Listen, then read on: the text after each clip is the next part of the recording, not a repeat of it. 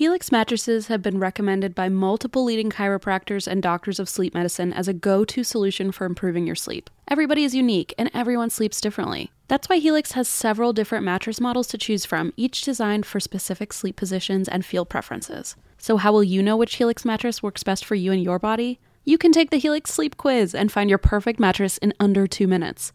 And your personalized mattress is shipped straight to your door free of charge. Helix knows there's no better way to test out a new mattress than by sleeping on it in your own home. That's why they offer a 100-night trial and a 10 to 15-year warranty to try out your new Helix mattress.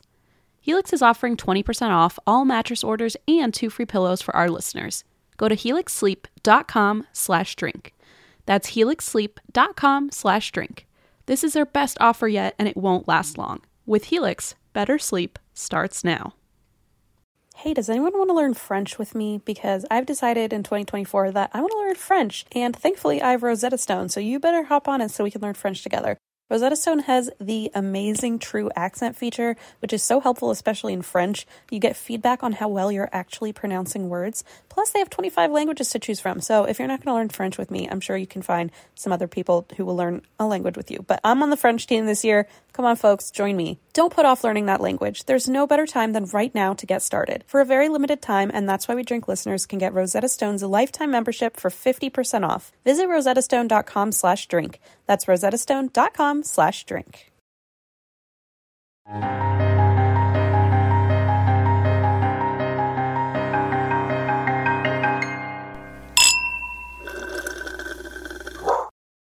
Hi, everyone. We are about 45 minutes late to recording because we did our thing where we rabbit holed into silly dialogue. And so here we are. The words existential crisis were said multiple times in a very unironic tone. Like we were having a chat. We've had a bit of dread over here lately, but we're bouncing back a little bit. The angst is real. I have poured my wine. I texted Blaze because we ordered Indian food, and I said, when the naan gets here, can you bring it up? Because I haven't eaten since like 1 o'clock and it's 6:45 and I just opened a bottle of wine. Oh my God. Yeah, not the smoothest thing I've ever done, but I was like, I still want my wine. It's going to be a very silly time with Christine this week.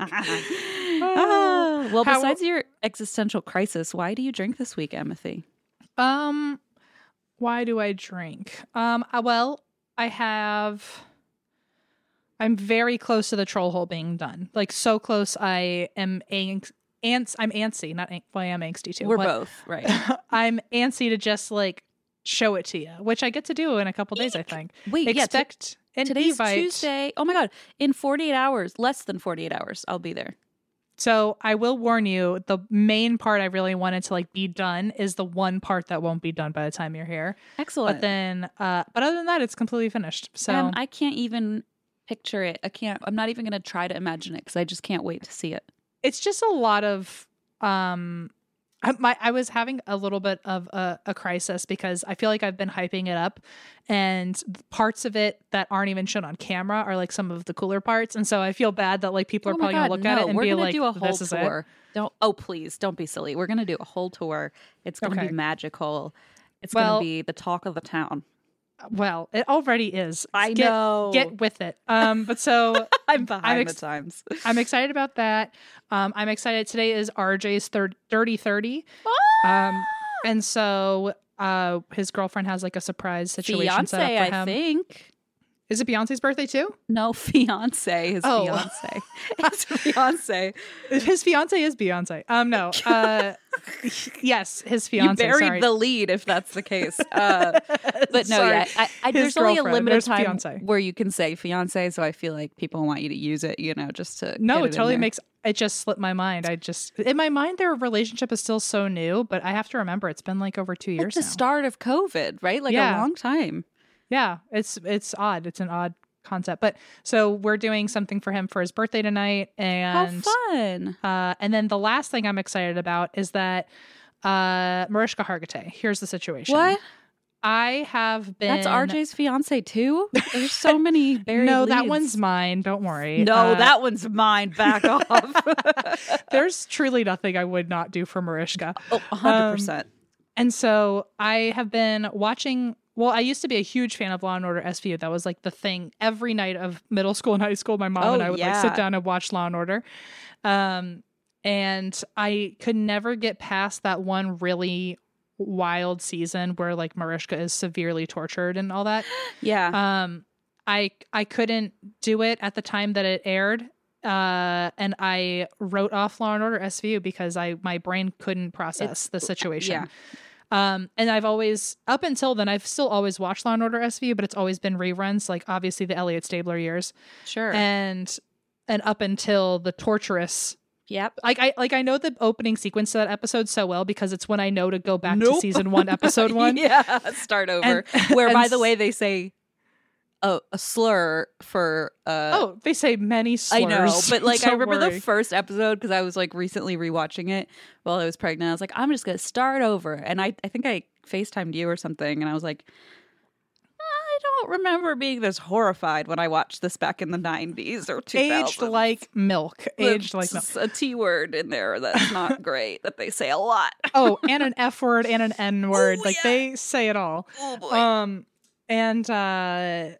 But so I actually started rewatching it during making the troll hole, and I've literally gone all the way up to season 15. Holy shit. And so today I was very brave and I finally watched the episodes that I've been avoiding. And now I can officially, You can keep going. like about 8 years too late, can finally start watching I what don't I think I consider ever new watched- episodes of Like, SVU. good for you. I don't think I've ever watched past that either. I knew it happened because I'd seen it in pieces. Every now and then I'd get a little brave and watch a clip of it. But I made myself sit down and watch all 3 episodes, and it was still, I wanted to fast forward. It was pretty bad. There are a couple Criminal Minds episodes that like I had to stop watching the show completely for like a solid 3 months before I could like go back because I was like, too much. My mom actually got into Criminal Minds or Oh, something hell yeah. like CSI or something. NCIS. That's my mom's big one. She got into it during COVID, and then she used to be a crazy helicopter mom, and it has come back. So like whatever content is going on that show, you have succeeded in scaring her all over. I love that again. my mom watches that obsessively and gives like zero shits about my safety. She doesn't give zero shits about my safety, but like she's like, that's not the lesson I learned from that show. Like, Oh, I've been getting like fearful phone calls, of, like warning me, like I don't know, like I couldn't even tell you what the examples are, but I'll hear her and I'm like, what are you like? What's happening? What's going on in Fredericksburg that's making you think about Derek this? Morgan in the background? Is that Hotch? What's going on? Well, so You know anyway, I love Shamar Moore. You know it. if you happen to write for any of those scary crime shows my mom loves, know that you're doing a great job You're invoking kicking fear. ass. Anyway, those are several reasons why I currently drink. Why do you drink? Oh, I'm so happy you asked. What's happening? I went to get my nails done today. Uh-huh. And I don't often get my nails done. And like a couple weeks ago, I got my nails done for the first time since like before I was pregnant. And I just have a lot of, this is going to be shocking to everyone, social anxiety. And so I'm just always like nervous getting my nails done because I'm like, I don't know, like I've done it enough times. I should be fine and know the etiquette and everything. But I just get nervous. I don't know. And so today I went and I was like, I'm going to ask for nail art, which is like a thing I Ooh. rarely do. And I was really, really nervous. And I went in and I asked for my nail art and I got it. And I'm going to show it to you now. And you're What not is going to happening? like it because it's Is it all lemons? lemons. Oh, Christine. See, I wish your social anxiety kicked in a little more today. I almost, actually, the reason I drink, I was literally standing there at the nail polish selection being like, oh my God, I know tonight I'm going to say the reason I drink is because I had big plans to get a lemon manicure and I chickened out and said like just red or something. I was so convinced I was going to chicken out and I was like, no, I have to do it. But yeah, look, she made little like, her name was Molly and she did a very good job. So there's a lemon slice on this finger. So proud of you. And then there's So little baby lemons. I think your middle fingers, ironically, are the ones I like the most. The most lemons of all. Oh, what a nice shot. Yeah, just If anyone now wants a everyone knows what our screenshot. relationship looks like at all moments. Just lemons through my middle fingers at you all the time. But yeah, I'm very excited about it because I feel like I faced a very tiny little fear, but you know, I was nervous and We were both brave today. yeah, look at that. I love that for us. I love that for us too. It's a very courageous day. Yeah. Well, and that's really all the reason I drink. I was just so excited about, and the whole time we were talking for 45 minutes, 44 minutes to be exact, before the recording, I kept like pulling my hands down because I was like, oh my God, Em can't see the lemons before we record. Well, that's why I've been hiding my nails too, because you're going to be stunned when you see what I've done. I'm trying to imagine what could horrify me the most. By now, you've probably heard about Burrow, a new kind of furniture company known for timeless designs, durable materials, and details that make life in your space easier. Last year, they brought their expertise outside with the launch of their outdoor line, which I love, and now they're adding more must-have pieces to the collection. For example, Dunes offers seating, dining, and lounger options, while Scout is a new folding chair upholstered in a chic woven fabric. And I think I'm going to get 2 of those for the balcony. Blaze and I love to sit out there in the evenings after Leona goes to bed. And I love the idea of having a good-looking, but also extremely useful and comfy place to sit outside. Made of durable materials made for all seasons, weather-resistant teak, stainless alloy, and quick-dry stain-resistant cushions with easy assembly and disassembly, this is the perfect thing for your outdoor space. They also just launched a new standing desk, Copilot, with adjustable height, a durable scratch-resistant body with built-in storage to make working at home easier than ever. I'm in the market for a new desk, so this is definitely going to be my next bookmark. And of course, there's Burrow's legacy seating collections like the Nomad and Range, now available in new colors. And Em and I, that's like the only piece of furniture I think we actually share is our Burrow sofa in the podcast department. Love that thing. And that's why We Drink listeners can get 15% off their first order at burrow.com/drink. That's Burrow, BURROW.com/drink for 15% off. Burrow.com/drink. Did you know Fast Growing Trees is the biggest online nursery in the US with more than 10,000 different kinds of plants and over 2 million happy customers in the US? You can grow lemon, avocado, olive, or fig trees inside your home on top of the wide variety of houseplants available. Fast Growing Trees makes it easy to order online, and your plants are shipped directly to your door in 1 to 2 days. And along with their 30-day Alive and Thrive guarantee, they offer free plant consultation forever. I am so thrilled that we are working with Fast Growing Trees. I spent about an hour and a half on the website trying to decide what I would love to order from their products. They have so many options, and you can actually filter it by zones, by growing zones, to make sure, it'll work in your garden. They have everything from massive privacy shrubs and trees to very, very specific flowers. I actually ended up ordering a lilac shrub for my garden. I recently discovered how much I love the smell of lilac, and so I thought, you know what? Perfect chance. Why don't I get some lilac growing in my yard? I think it's going to smell beautiful. And I also got my mom a little lavender plant as an Easter present. Right now, they have some of the best deals online, like up to half off on select plants, and listeners to our show get an additional 15% off their first purchase when using the code DRINK at checkout. That's an additional 15% off at fastgrowingtrees.com using the code DRINK at checkout. Fastgrowingtrees.com, code DRINK. Offer is valid for a limited time. Terms and conditions may apply. They are naked all the time. What am I to say to you, Christine? Well, since we're both being brave, maybe we should see how brave we are with this story. And Good segue. Yeah, segue. I thought that was a good segue. Well, I actually would like to see how brave you would be in this situation, because today we're talking about the Devil's Tramping Grounds. What? And I would like to know if you think you could enter the Devil's Tramping Grounds. Hell no. Yay or nay? I would do. Well, give me a minute to drink some more wine, and then I'll do it.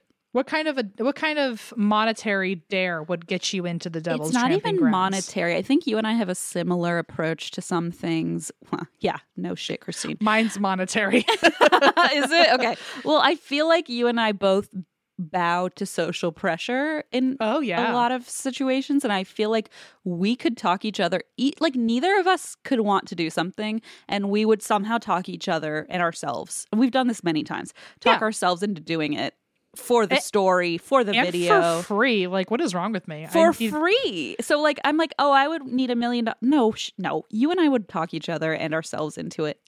I think we are really good at discussing a backup plan in advance. We're like, okay, That's if true. things go awry, what's the game plan? That's true. I'm also saying all this with zero context of what we're even talking about. I just feel like in a scary scenario, like, remember, okay, we can't talk about that. It's a spoiler for the live show. I was going to say something, and then I was like, there was one moment where you really wanted me to do something scary, and I was like, no. But I'm pretty sure if you had asked me like 2 more times, I would have been like, fine. Yeah, I know exactly what you're talking about. And for the video, for the story, for the camera. Yeah. Like, I'm such a sellout. Oh yeah. Well, I think if I just dangled it, if I spun it the right way of like, this is what could happen. You like, in tried a good way. to. I remember you being like, I'm filming this, Christine. And I was like, man, way to guilt me. Like, that's the way to get me to do something. Like, Look, there's nothing I love than putting you in a sticky situation and watching you squirm your way out. Because you always do. It's amazing. It's just like, how are you going to do it? I don't know. I can't wait for this tramping ground, though. Okay, well, the Devil's Tramping Ground. I've also heard Devil's Stomping Ground, but the main one seems to be tramping. Tramp which I is always thought better. was like, is it tramping or trampling? Trampling? You Oh. trample? You definitely trample people. Well, you don't trample people, but a person could be trampled. But I think tramping is like a type of like gallivanting or something, Lollygagging. lollygagging around. The Devil's Lollygagging Grounds. That's cute. His silly little It spot. sounds sinister, though. Yeah. Well, you tell me. So it is in North Carolina, not too far from you, I guess, in comparison to me. Yeah, I was like, I guess, like 10-hour drive. Well, hey, you could be there in a day. I I consider could that be close. there in a day. That's true. So it's one of North Carolina's most haunted locations, allegedly, and it's basically this local lore in Chatham County near Harper's Crosswoods. It's in the woods. Oh, well, I already don't like it. So it's this cute little spot in the forest. And allegedly, the devil uses this area as his personal portal between hell and earth. And he comes Just here at tramps night. on through. That's kind of it. He comes here just to pace Ew. and plot out his future devilish schemes. You know, that, not to be Catholic, but here I go. Okay, what is this about? Just Catholic things. So it reminds me of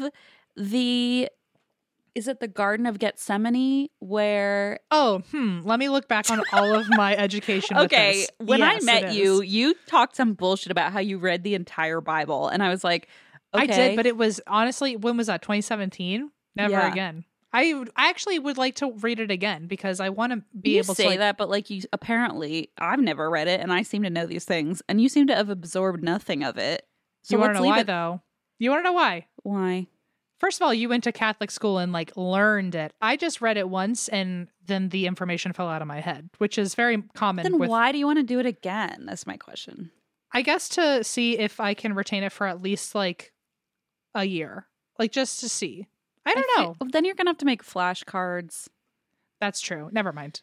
You're It's right. a lot of work. Okay, I'm just going so, to trust the Catholic, like for the person. practicing No, Catholic here. honestly, I'm not a practicing Catholic. I would like to make that very clear. But I just feel like no wonder you don't like to read. Like if that's the only book you've read in the past fucking 5 years besides Bunnicula, then yeah, no shit, you don't like to read. I literally just bought the Constitution. All right. And I All was right. like, Okay.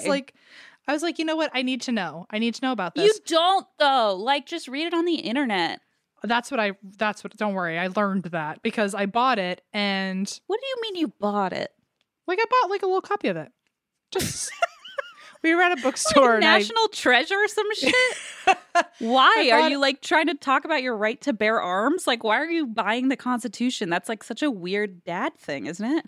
I guess I feel like as I'm getting older, I'm becoming more of a Yeah, weird I guess dad anyway. That's I know. I just wanted to read. I felt like I should, for myself, just like try to see how much of it I can memorize. Or If I saw don't your know. Bumblebee, okay, I can tell you, we the people, in order to form the That's the most preamble, perfect and we all know that because the Schoolhouse Rock. So relax. Damn it! But the thing is, the Schoolhouse Rock ended at the preamble. I need the whole Constitution No, written out in song, You and we'll be don't. fine. Do you though? Okay, here's the thing. I think selfishly, yes, but not for any other reason. for what? Selfishly, for what? Pure entertainment. I don't know. It's not entertaining. I don't know. Okay, It is to me. why don't you read it or something? Like it's equally as long. No, the Constitution. Actually, it's just like a little pocket book. I'm tiny book. mostly talking about the Bible, but Oh, but yeah, I mean, okay, here you go. This is the thing. If I saw your Bumble BFF profile and it said like books I've read in the last 5 years, The and it literally said the Constitution. Bible and the Constitution, I'd be like, what I don't need to be. I don't need this energy That's in a my great life. point. That's a great point. And mindset and mindset. The Bunnicula might sway me the other direction, but like mine would say like Stephen King and some weird thriller romance novel, and yours like the Bible and the Constitution, and that's it. Yeah, I feel well, I guess. And then I wrote a book. You could add that too. Also, I wrote a book, and I'd be like, oh, is it like an analysis of the Constitution? I honestly, I only got that and wanted to. The reason I read the Bible the first time was because I was hoping I would absorb more of it. But I did get overwhelmed by the writing, and it really tricked me up. It's a lot. But I wanted to learn about it because if people were ever going to come at me and try to use the Bible as their weapon, I wanted to be able to say, well, I've read the Bible But and there's so and so and so. Okay, well, you can say that now, though. You can say I read the fucking Bible. I can. I was really hoping I would be able But to those use it more arguments as an are all argument. already on the internet. Like go to Ranker or something or BuzzFeed. They've already selected all those passages that you can use. No, I know that now, but I still wanted to do it for myself, and I got overwhelmed. Same thing with the Constitution. I was like, if all these people are using this as like their I weapon, do get. I'd like to know the why. I do understand the angle.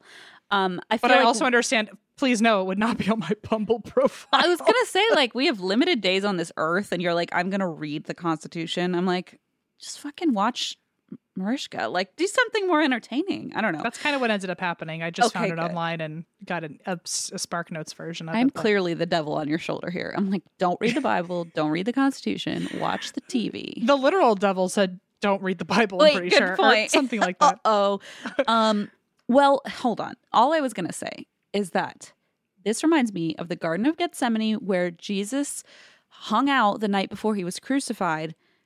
It's actually very sad, and he was like to his dad, he's like, "Why are you doing this to me?" And he paced in the garden all night. This just reminds me of this That devil is sad. thing.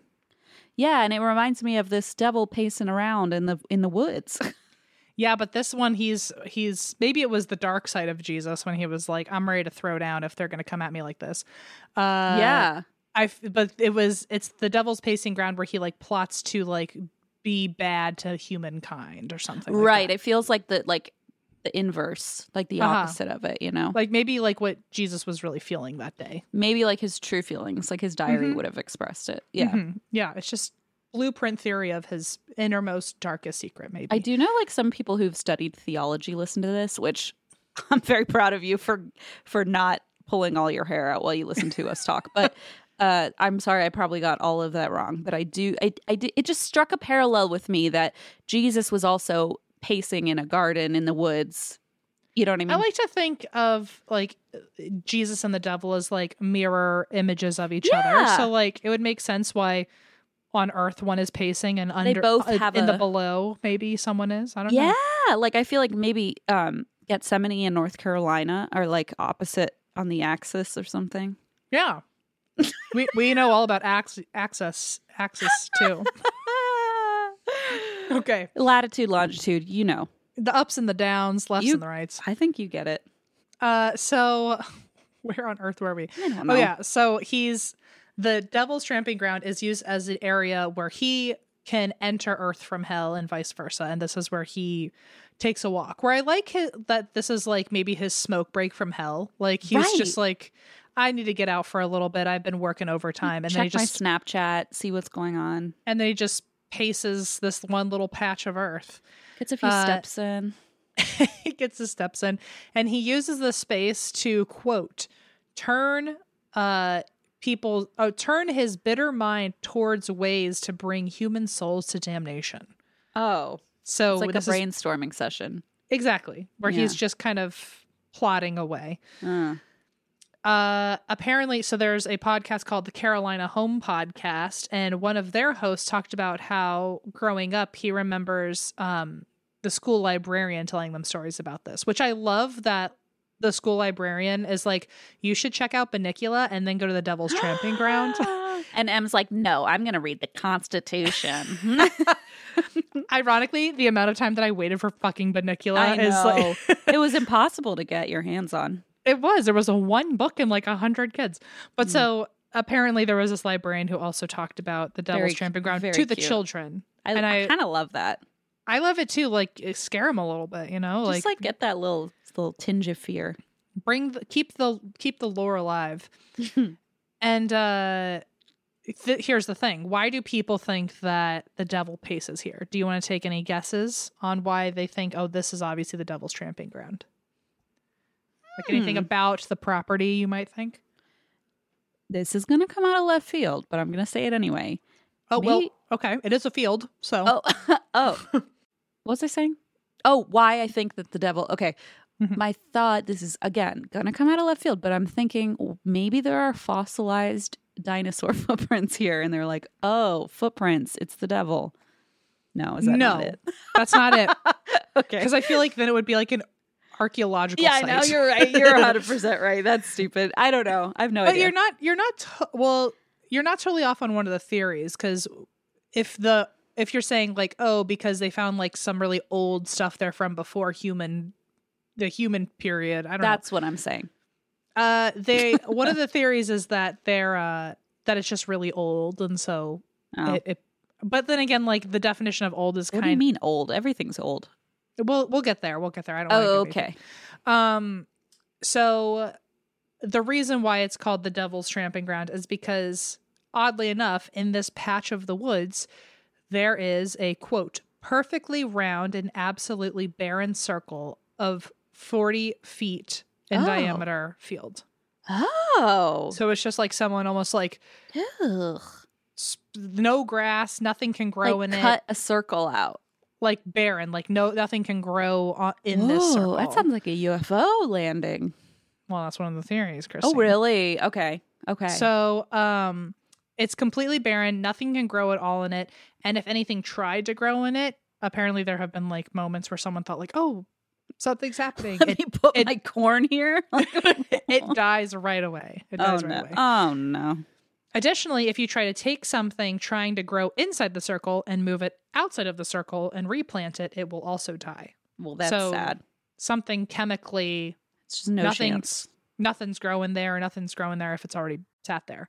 On top of that, if you try to put something in the circle to see what it will do, and this isn't just like your corn, which like people have tried to bring their corn in and then it dies. But if you even wanted to bring like, I don't know, a marble, a backpack or something, any random household object, if you leave it in the circle long enough, it will move on its own.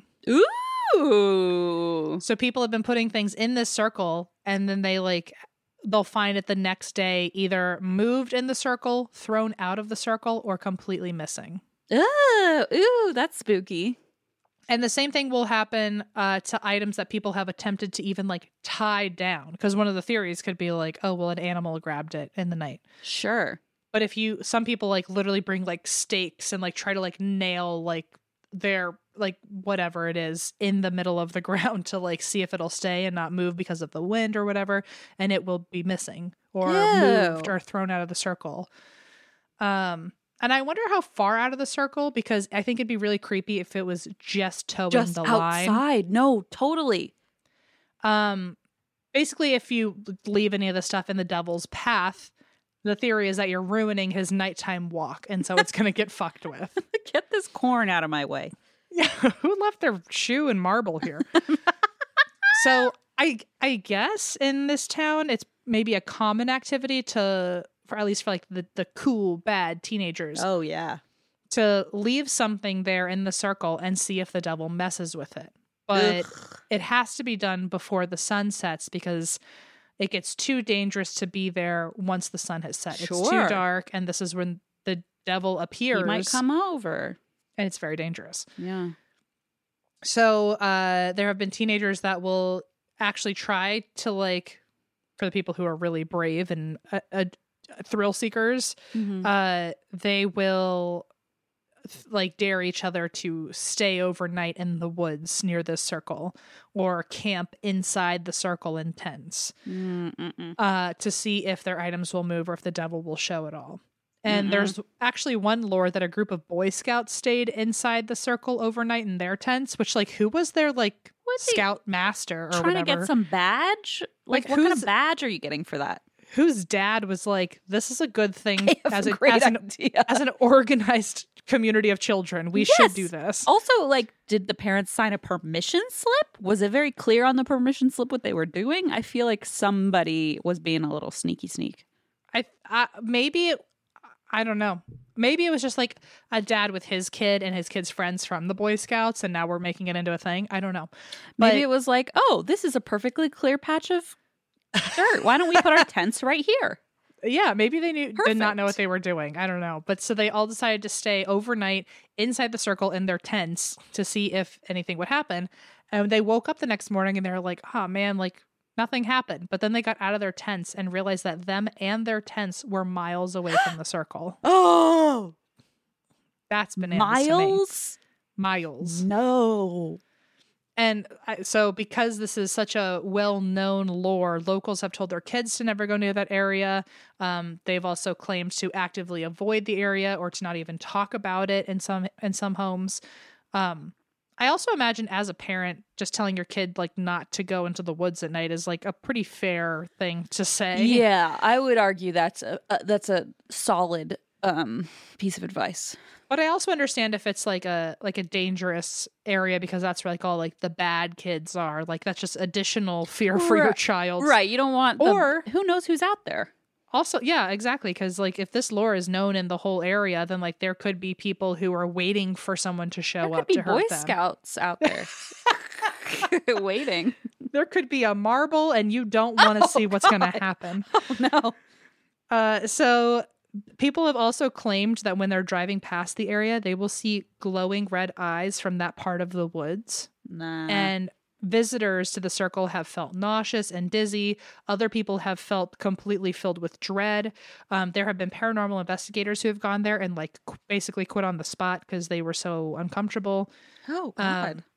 One guy actually tried to drive to the circle in his car, and the closer he got to the circle, his car started stalling out. But when he decided that he was going to leave and turn the car around, his car started working better and better as he got back to the main road. Oh. And then he did it with a second car and the same thing happened. No, I feel like that's like radiation, like some weird thing coming from the circle that's like malfunctioning everything. Or some EMF situation. I don't know. One person actually got a photo of the Devil's Tramping Grounds one time, and allegedly the picture had one of the trees in the woods in the picture, and the tree seemed to have an opening with a door, and it looked very much like a portal. Ew. So I think that either is where the theory of it being the Devil's Portal comes from, or it like only emboldens that theory. Have you seen this photo? No, I haven't. I couldn't find it. I don't know. If someone else finds the picture, let us know. Another time, a man stayed out there, and while he heard footsteps while he was in his tent, so he heard footsteps nearby his tent, and at the same time, his dog seemed to be in a weird, dreamy trance state. Like the dog had seen something he couldn't while he was also hearing footsteps.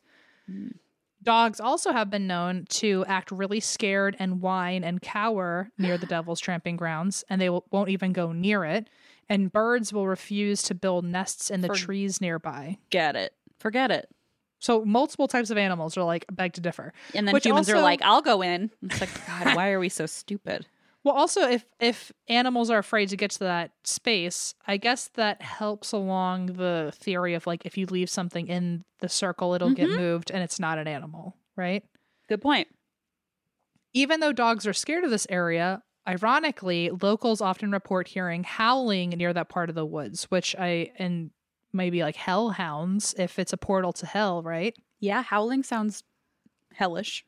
Sure does.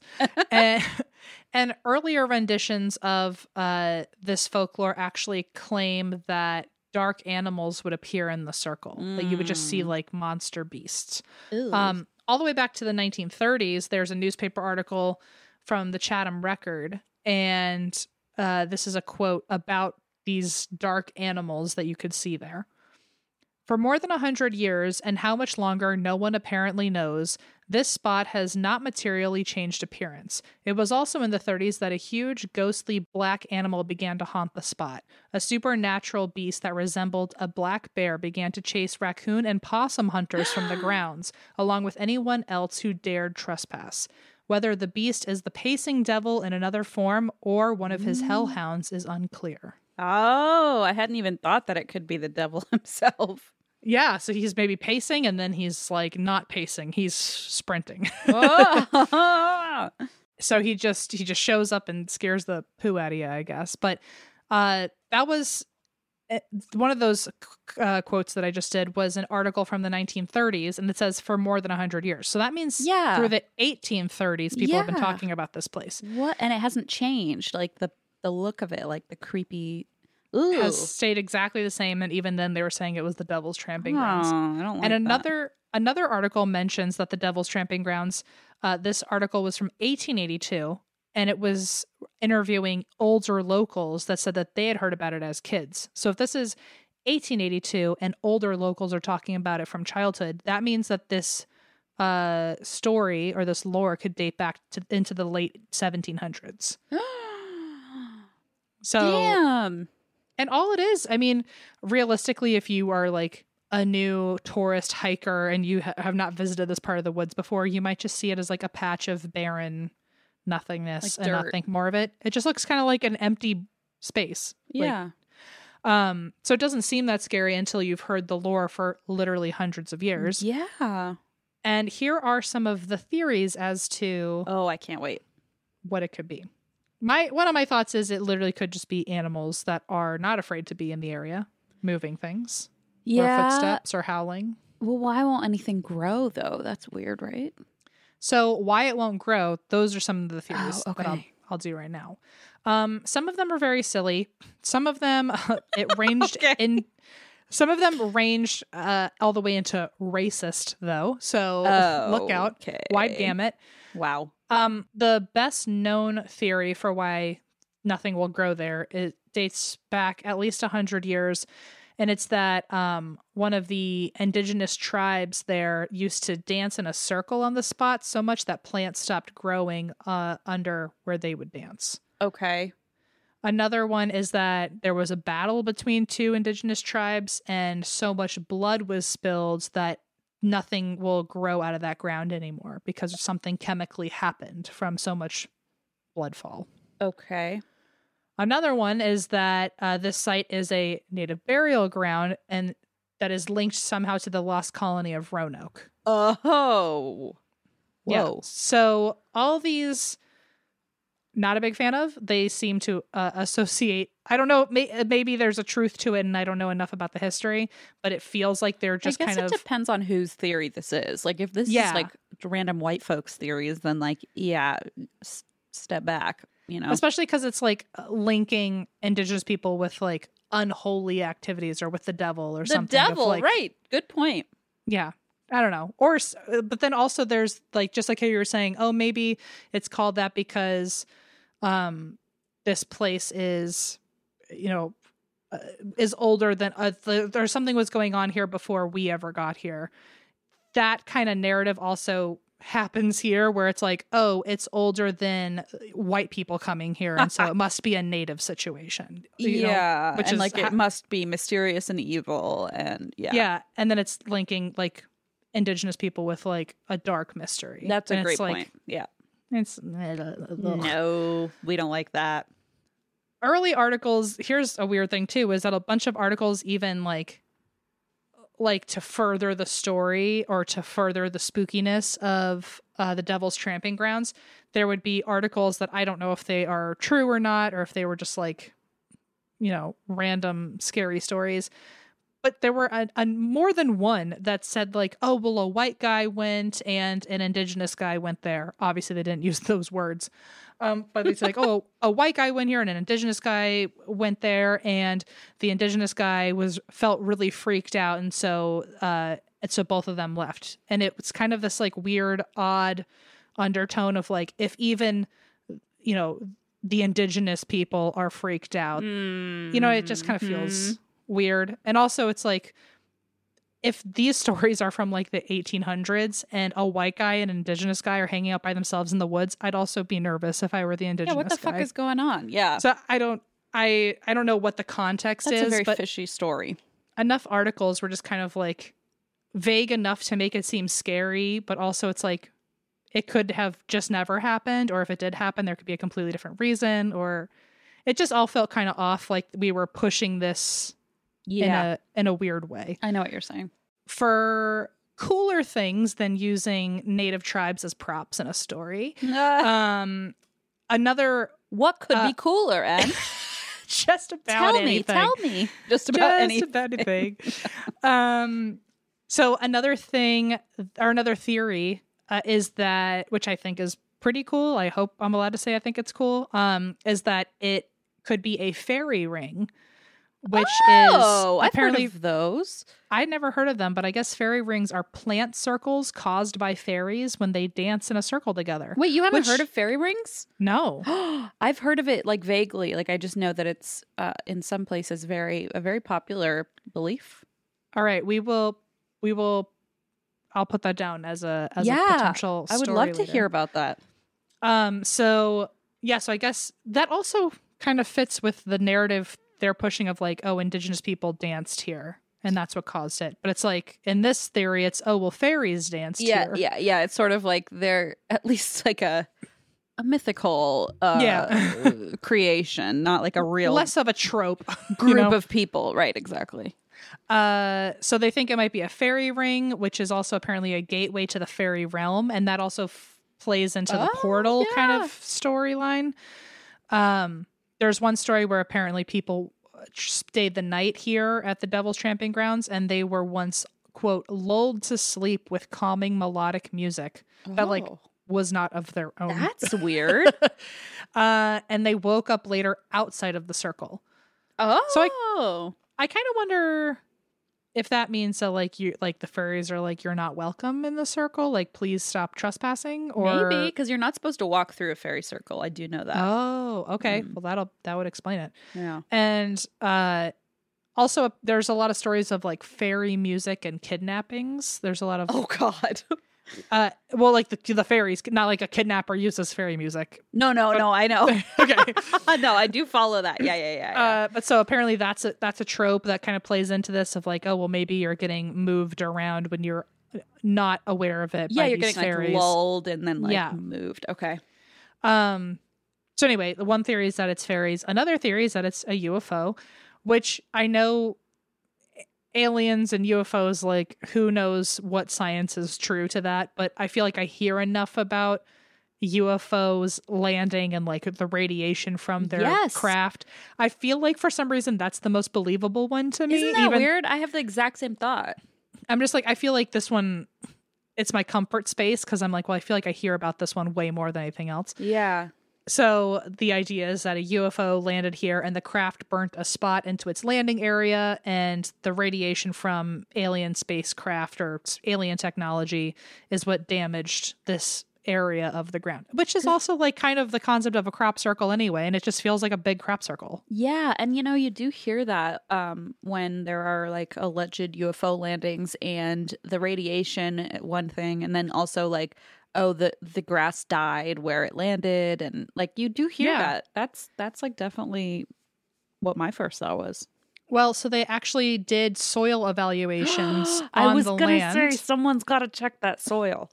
But at the time there was no radiation detectable, although you could then argue that like, well, maybe their radiation is we don't have machines to detect their radiation. The ones that I've heard of with UFO landings, like they do detect radiation. I'm pretty sure. That's what I've heard too. Yeah, I feel like that's a thing.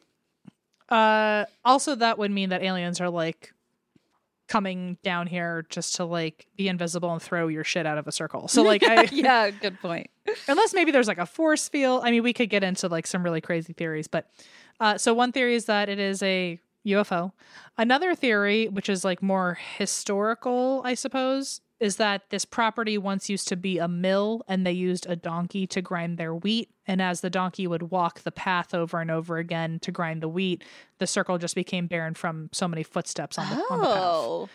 But apparently there's no evidence of a mill being here. It's just kind of a thought of like, oh, maybe that's what happened. They just made the donkey walk in circles for so long. Yeah, in circles. Like, that's just sad. How monotonous. Yeah. So here's one thing. Apparently one day a sign got put up here at the Devil's Tramping Ground. And the sign called this area the Chatham County Vortex. What? So I guess it like someone was like, I don't like the name Devil's Tramping Ground. Let's call it something more whimsical. Uh-huh. So it's sometimes called the Chatham County Vortex based on what you're researching. And this vortex is apparently, according to one article, it is, quote, the anchor of a Magdalene crystal column of energy. Whoa. A lot of words. So this refers to, so Magdalene is Magdalene energy, which literally is from Mary Magdalene. Yeah. And Magdalene energy, or also called like Mare energy, this energy is, quote, an expression of divine feminine presence concentrated in one sacred spot. So whoa, that's definitely a twist, because it sounds to me like they're putting a positive spin on what this place could be. Yeah, like sacred and divine is definitely different from the devil. Yeah, and like a feminine presence, when usually the devil is associated with more like, right. I mean, he feels like a little bit of an alpha male, in my opinion. Yeah. The exact opposite of divine femininity. But so that's, I guess, another theory that, you know, what this place could be. But I guess the understanding as it just happens to be a vortex full of energy. But then another personal theory that I think you and I would both agree on is like, maybe there's only a lot of energy there because a lot of people have brought energy to that spot. Good point. Good point. So in the 1950s, soil samples were collected again. And basically they say that the reason for the circle is that there's a toxic level of salt in the soil, which is keeping the plants from growing.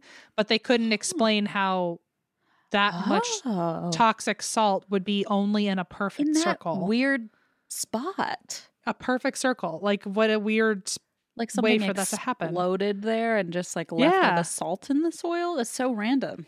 Maybe like in the fucking 1600s, someone just had a big bag of salt in that tore, and it just like oopsies. And they're like, oh man, I wonder if this is just going to affect the landscape for years and years to come. And they were riding on a donkey, and it was just going in circles. And they were like, I'm just spilling salt all over the place. I hope nobody tries to put their shoe and their marble in here. Right. So in the 1950s, that was their best explanation of like, oh, well, that's salt toxicity. Weird. So in 2015, they tested the soil again, and there's no salt toxicity. Oh. And they said that they can't come up with any reason why the soil is so infertile. And then they said, in fact, if anything, with years of visitors coming to this place and using it as like a campfire spot, and I'm sure there's a bunch of people like that our parents would say are into dark witchcraft and like come here and have fires and stuff. With so many people coming and making fires in this spot, not only should this place not be infertile, but it should be more fertile than anywhere else in the area.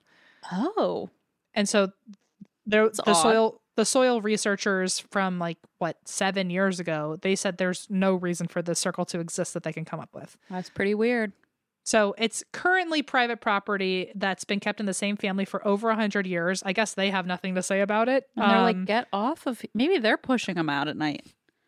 Well, so it actually, they, I think, loved the attention for a while and allowed visitors like all the time. And then by 2018, the people just kept littering it so much that they ended up having to make people stop coming. So that's the only reason why you are no longer welcome there. But maybe the devil's still throwing your stuff around. I don't know. Wow. That's the Devil's Tramping Grounds. Oh, that's the wildest thing. I've never heard about this. I will send you a picture now in the chat. Yeah, I just love the idea that there are so many just like places we've never heard of that have like lore and like just little spots throughout the world that you would never know about. You would never know. I just love it. It's like so many mysteries. I'm going to text you. I like someone had to put an arrow as if you couldn't tell what it was. Oh. It literally just looks like that's the Incredible Hulk had a fire or something. Like it just looks like a big ass fire pit. So is the white part around it part of it, or is it just this dark spot? I don't know. Maybe the arrow is actually referring to like a fire they had there or something, because that looks a little more ashy. Yeah. I think the lighter part, it looks just like a circle, but there happens to be a darker center. Kind of freaky. I think the lighter part is supposed to be the footpath of the devil. And Just like walking around. just walking around and around like that donkey. Oh my gosh. How weird. Isn't it weird? So there you have it. If you're in North Carolina and you feel like trespassing, I guess, and breaking the law, you know. But First of all, don't. If you do, send photos, but don't do it. first of all, time travel to before 2018, and I hope you have a blast. There we go. Yeah. Wow. That was a good one and a weird one. Thank you. Explore new possibilities, pleasure zones, and find your vibe at funlove.com. Funlove.com is a leading online retailer of sensual health and wellness products, offering a wide array of premier brands of toys, lingerie, and accessories. I know I've talked about it before, but we received the most lovely gift basket from Funlove. First of all, I didn't know what it was at first, and then when I pulled out a vibrator, I thought, oh boy, this is not your everyday fruit basket. There was everything, I'm telling you, from sexy perfumes to toys to vibrators to lube. I mean, I gotta say, it's like a one-stop shop, okay? If you go to funlove.com and you're looking for maybe a romantic evening, either with a loved one or with yourself, they've got what you're looking for, I can promise you. So what are you waiting for? Explore, discover, indulge, and make love fun by visiting funlove.com. And if you live in Arizona or Colorado, check out one of their 18 store locations. Hey, maybe I'll stop by when I'm in town. And for a limited time, you can save 30% off your first order when you use the code DRINK at funlove.com. Head to funlove.com today and use code DRINK at checkout to save 30% off your first order. Visit funlove.com today. And That's Why We Drink is sponsored by Squarespace. Squarespace is the all-in-one website platform for entrepreneurs to stand out and succeed online. With Squarespace, it's easy to create a beautiful website all on your terms. You don't want to miss Fluid Engine, a next-generation website design system from Squarespace with reimagined drag-and-drop technology for desktop or mobile. I don't know this for a fact, but it's my opinion that there is no easier way to build a website than Squarespace because of this drag-and-drop technology. It gets better every year, and it is just, when you think it can't get any better and easier, it does. I've been using Squarespace since 2017.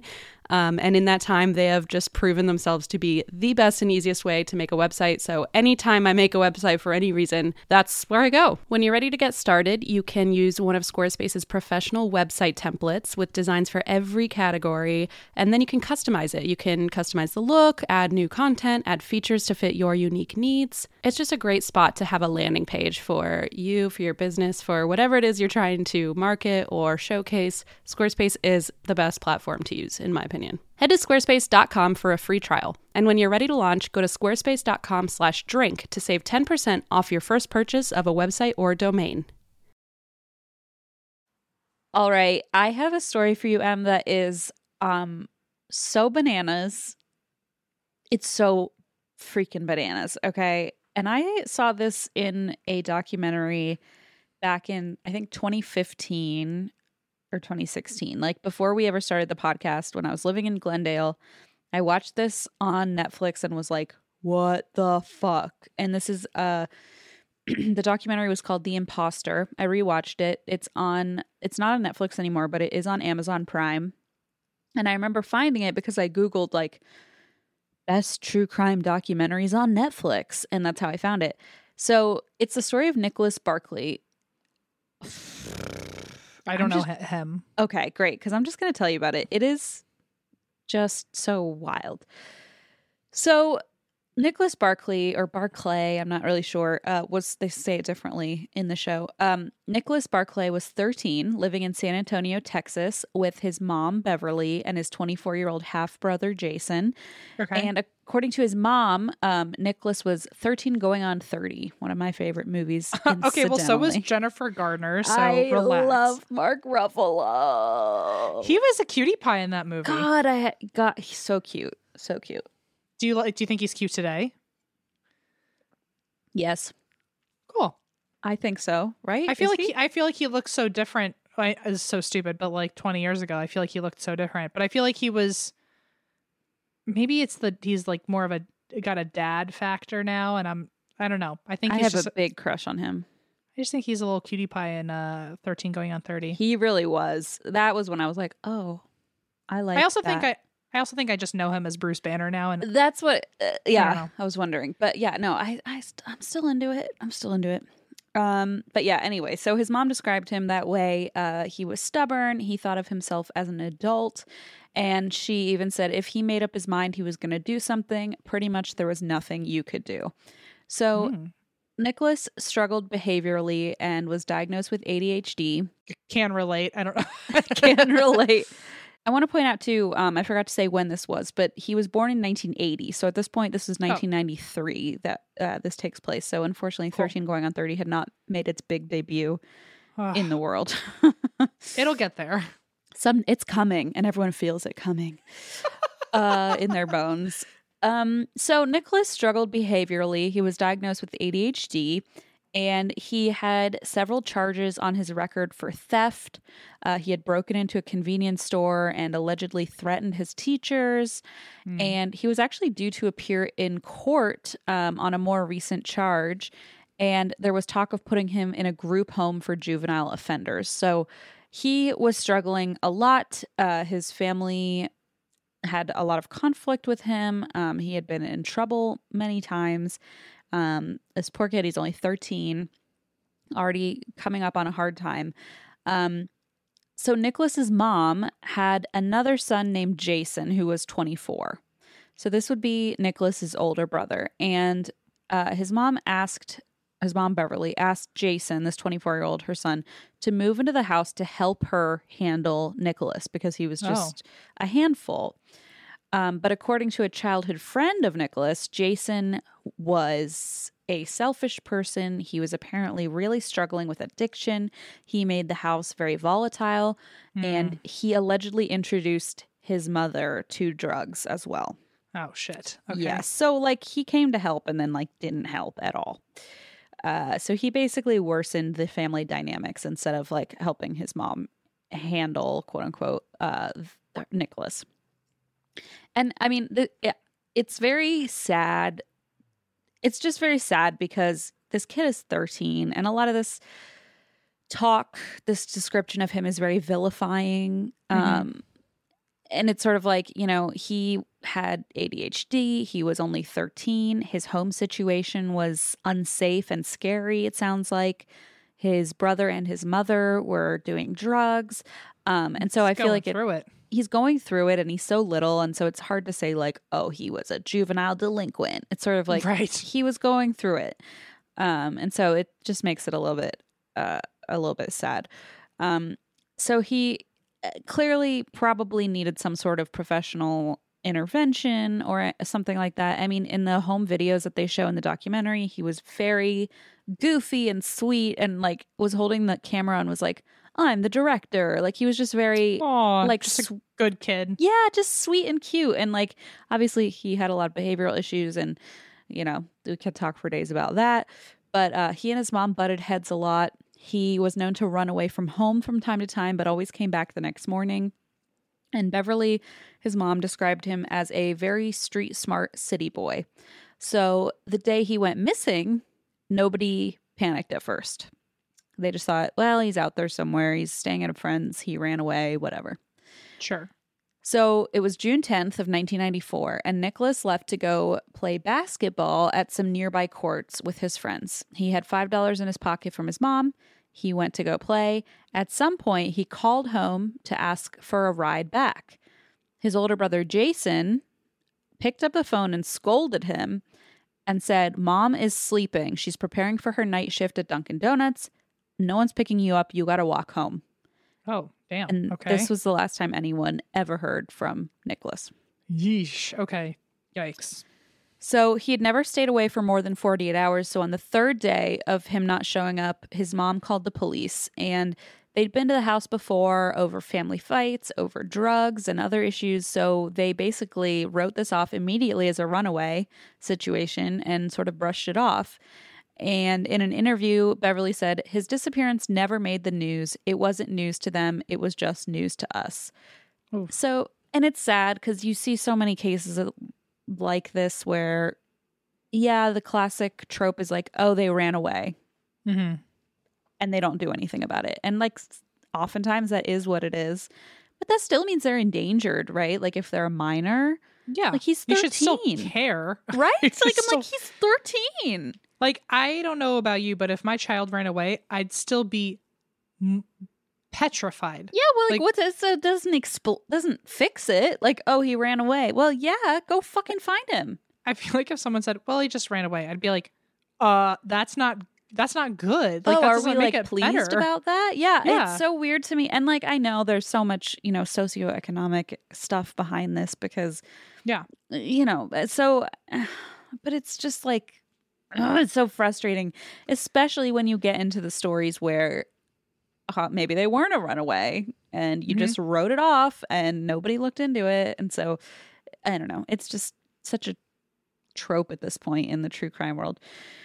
So there were no leads, no clues, nothing to trace. And a few months after the disappearance, this is kind of weird. Jason, the older brother, called the police to report Nicholas attempting to break into their house. But when police showed up, like, Nicholas wasn't there. There was no way to verify that he had ever been there. And so they either think like he was mistaken. He was also struggling heavily with addiction, the older brother. So they're like, maybe he was just, Not confused or like not with it.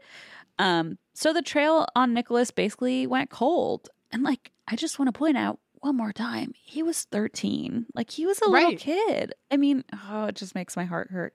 I mean, I don't know what's going on behind the scenes, but it feels like nothing is going on behind the scenes. They totally to make wrote this it better. off.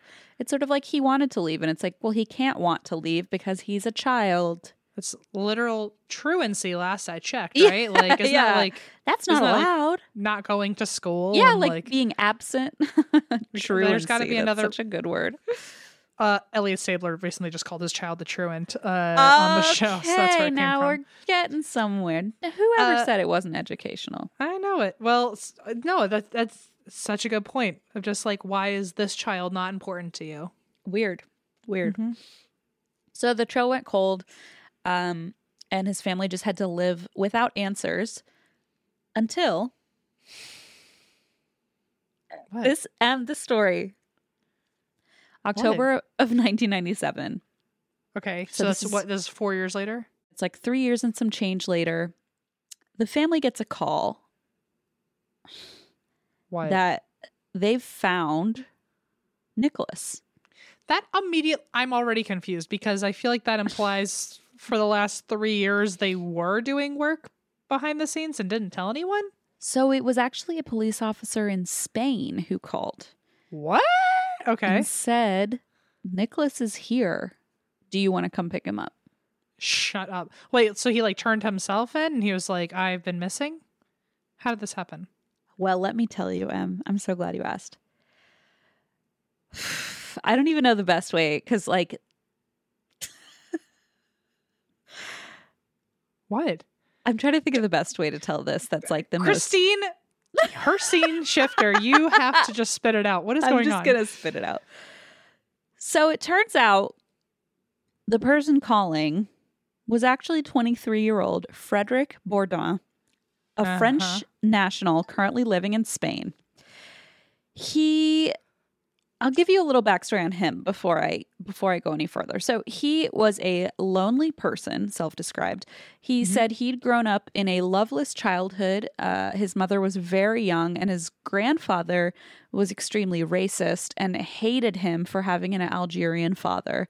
His mother had had an affair with, or a one-night stand with, an Algerian man, and thus Frederick was born, and his grandfather just never liked him or accepted him because his father was Algerian. Okay. And this guy, Frederick, just dreamed of being cared for and wanted to relive his childhood with a loving family. And so he went to therapy and got help. Just kidding. He didn't go to therapy and get help. He really should have, but he didn't. Good one. So, JK. Haha. Oh, saddest joke of all time. Instead, he decided he was going to make his own new childhood. Oh. This is literally one of the Law & Order SVU episodes. That I just watched. Wait, yes. I've seen that one. It might be even more than one. Like a girl showed up at the door of her family to be like, I'm back after being kidnapped for the last 4 years. And then they find out that the girl wasn't their daughter, but the actual daughter got killed. And the girl who showed up at their doorstep hated her family, and so she was like, you need a kid and I need parents. Yeah. And didn't she have the same tattoo? Yeah, she had the same tattoo. That's why they thought it must be her, and they just didn't know. They were like, she doesn't look like my daughter, but maybe it's just been so many years. Yeah, well, spoiler alert, that's like the same fucking thing. I wonder if that was based on this. Because the time was 1997. I wonder when that came out. It's one of the earlier... Come on. How weird is that? It's literally one of the earlier seasons, and Law & Order started in 99. Okay, that's pretty from weird. The headlines. That is pretty fucking weird. Okay, yeah. Okay, I'm on board. Yeah, no, but like it really does read like an SVU episode. Like it's so batshit. And I know I just read that, or I just told that story last week of the woman who survived her kidnapping, and like that sounded like a Lifetime movie. I mean, these stories are just like plot twist upon plot twist. So wild. So one October night in Spain, Frederick called the police, and he claimed to be a family in Spain, like a dad. He's like, I'm on vacation with my family in Spain, and I found this frightened child who's all alone and refuses to eat, and he needs help. And the police are like, oh, okay, like bring this kid into the station. Uh-huh. And so he tells the police where to come pick up this kid, and it's Frederick. And it's so, I think the reason the documentary is like so horrifying is because Frederick is interviewed throughout this he basically tells the whole story, and he's like smiling and like telling it and like laughing and just like, anyway, this is how I got here. Like just Disney Channel original, like, hey, it's me. I feel like I would have already felt a red flag inching up with him laughing. I feel like this should be like a really emotional moment, right? Yeah, exactly. So it's like, it's chilling. I guess that might be the best word. Like, it's just chilling to watch him tell the story with like, he doesn't seem too concerned about it. It's like, oh my God. So Frederick poses as this lost and traumatized child. And he basically, when he's retelling this and kind of like smiling and like being like kind of coy and like, isn't this silly? Yeah. He's telling the story, and he says he never told authorities that he had been sexually abused at this point or hurt, but he behaved in a way where he knew the authorities would assume he had been abused. Oh. So he's like, I didn't have to tell them anything. They just looked at me and were like, oh, this child has been abused. Just master manipulator. Yes, like fully acting. And so he ended up in a group home at first, and he kept being grilled about his identity because they had to figure out who the hell he was. So finally, he decided to make up a story, and he said, I'm a runaway from America. And these social workers were like, okay, well, we need to find your family then. And he said, okay, well, it sounds wild, but basically they let him stay in the office that night, like in the police office. And I assume it's because like they didn't know where to put him. Sure. But he basically said like I said like, why don't I just stay here overnight and I'll call my family? And they said, okay, you can stay here overnight. Mm-hmm. So they let him just hang out in the police station overnight by himself. So does this kid, I mean, I know he knows he's being sneaky because he's like kind of implying things, but does he feel remorse in hindsight for this? Or was he just kind of like doing it for survival? No. Or okay. I don't believe he feels remorse just by the way that he tells the story with like zero concern. Like it just seems like he's just like, guess what? This silly thing happened. Weird. Yeah. And so I wonder, we definitely get more insight later into like his background and like why, but it sounds like he just had a very troubled, like he was just, I honestly don't know what would possess you to behave like this, but it sounds like he is lacking some sort of empathy. Because especially when I tell you later, like some of the shit he did just for fun on the side, and it's like, oh God, some of the shit he was pulling is like, that's not for your own sake or for your own survival. that's for your entertainment, you know? It like was just to have something to do. to do or something. Exactly. Mm. So my guess, not as a professional and not as a mental health professional, but my guess is like there's no like remorse here. And so at this point, he's kind of just winging it. Like he doesn't really have a story in mind except, oh, I'm an American kid and I'm missing from my family. So he Okay. somehow talks them into letting him stay overnight in this police station. And that night, he uses their phone to start calling random police stations around the United States. So wait, he didn't even have a monitor with him or like No, someone on a night shift with him. alone. Now I'm understanding the craziness behind it, because I really thought like, oh, of course they would let him stay like in the locker room or something because people In are like the working interview there around the clock. room, right? Yeah, Yeah. and like we'll give him Like- a blanket and like lock the door. Nope. Yeah, I didn't know they just gave him free reign of a fucking police station. Right. And I feel like that gives insight into like how manipulative this fucking guy was. Because Uh-huh. he was I'm getting it now. I'm I'm gonna getting it. call my family tonight. And they were like, okay. And so he just fucking started calling random police stations around the US. And eventually he got put through to the Center for Missing and Exploited Children in Virginia. And he claimed to be an officer named Jonathan who had an American child who seemed to be about 15 or 16 years old with him in Spain who needed help. I see. Okay. There's the connection. So he gave vague details about the kid being missing for like 3 years. And the woman on the other end said, oh, well, it could be Nicholas Barclay. He comes up in the system as a potential match. And he says, this is like, to me, like this didn't stand out in the documentary, but to me it stood out. He said, can you fax over the missing persons flyer? And to me, I'm like, wait, so this guy had to find their fax number to be like, can you fax me a picture? That's of actually this such a kid? good point. Like, how did he know like their Right? internal I thought data? that was so wild that he like got them to fax the information over, a picture of this kid. And he was like, he looked at the picture and said, on the phone, he said, yep, that's him. I have Nicholas right here with me. Oh my God. Because he looked at the photo and said, I think I can pull this off. I think I'm going to be that kid. What the fuck?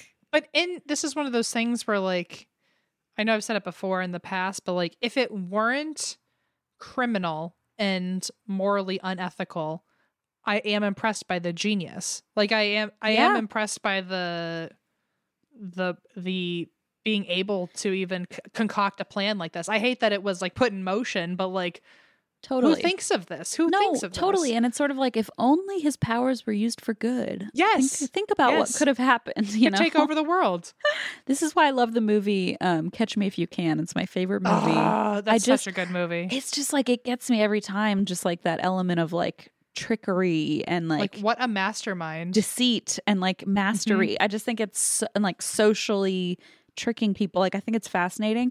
But then when it comes to this, it's like so sick when people use it for the such wrong a things. fucked up reason. Yeah. Yep. So he basically says, yes, I'm this police officer. I have this 15-year-old kid with me, and let's get in contact with this family. So, of course, they immediately call Nicholas's family, and they're like, guess what? We have your son, which is like, ooh, this is where it just gets so ethically horrible. So Nicholas's older sister, Carrie, and she becomes like one of the main characters, and she's also interviewed in the documentary. She called and said, I want to speak to him. And Frederick pretended to be this like social worker or police officer. And Carrie even described him as very reassuring. So clearly this guy's a fucking master manipulator. Yep. And he said, I have Nicholas with me. And she was like, can I talk to him? Can I talk to him? And basically he pretended to be Nicholas long enough to say, I love you, like really quiet Oh. to Carrie. And she started crying and she was like, oh my God, you really do have my brother. And so she really believes this. She really thinks that like, okay, they found him. Also, side note, like this means he changed his voice on the phone.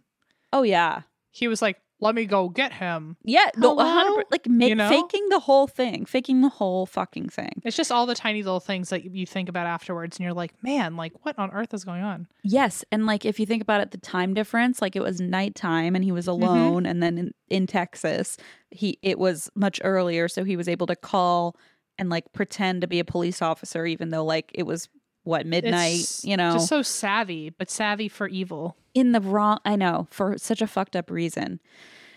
So Carrie is like, wow, I can't believe that you found my brother. So the FBI and the U.S. Embassy in Spain got involved, and clearly this was a minor, so they needed to act quickly. And he, I guess, spoke English well enough that officials were convinced he was American. But I mean, if you listen to him, he has a very thick French accent. Not very thick, like he speaks English very well, but like he definitely has a French accent.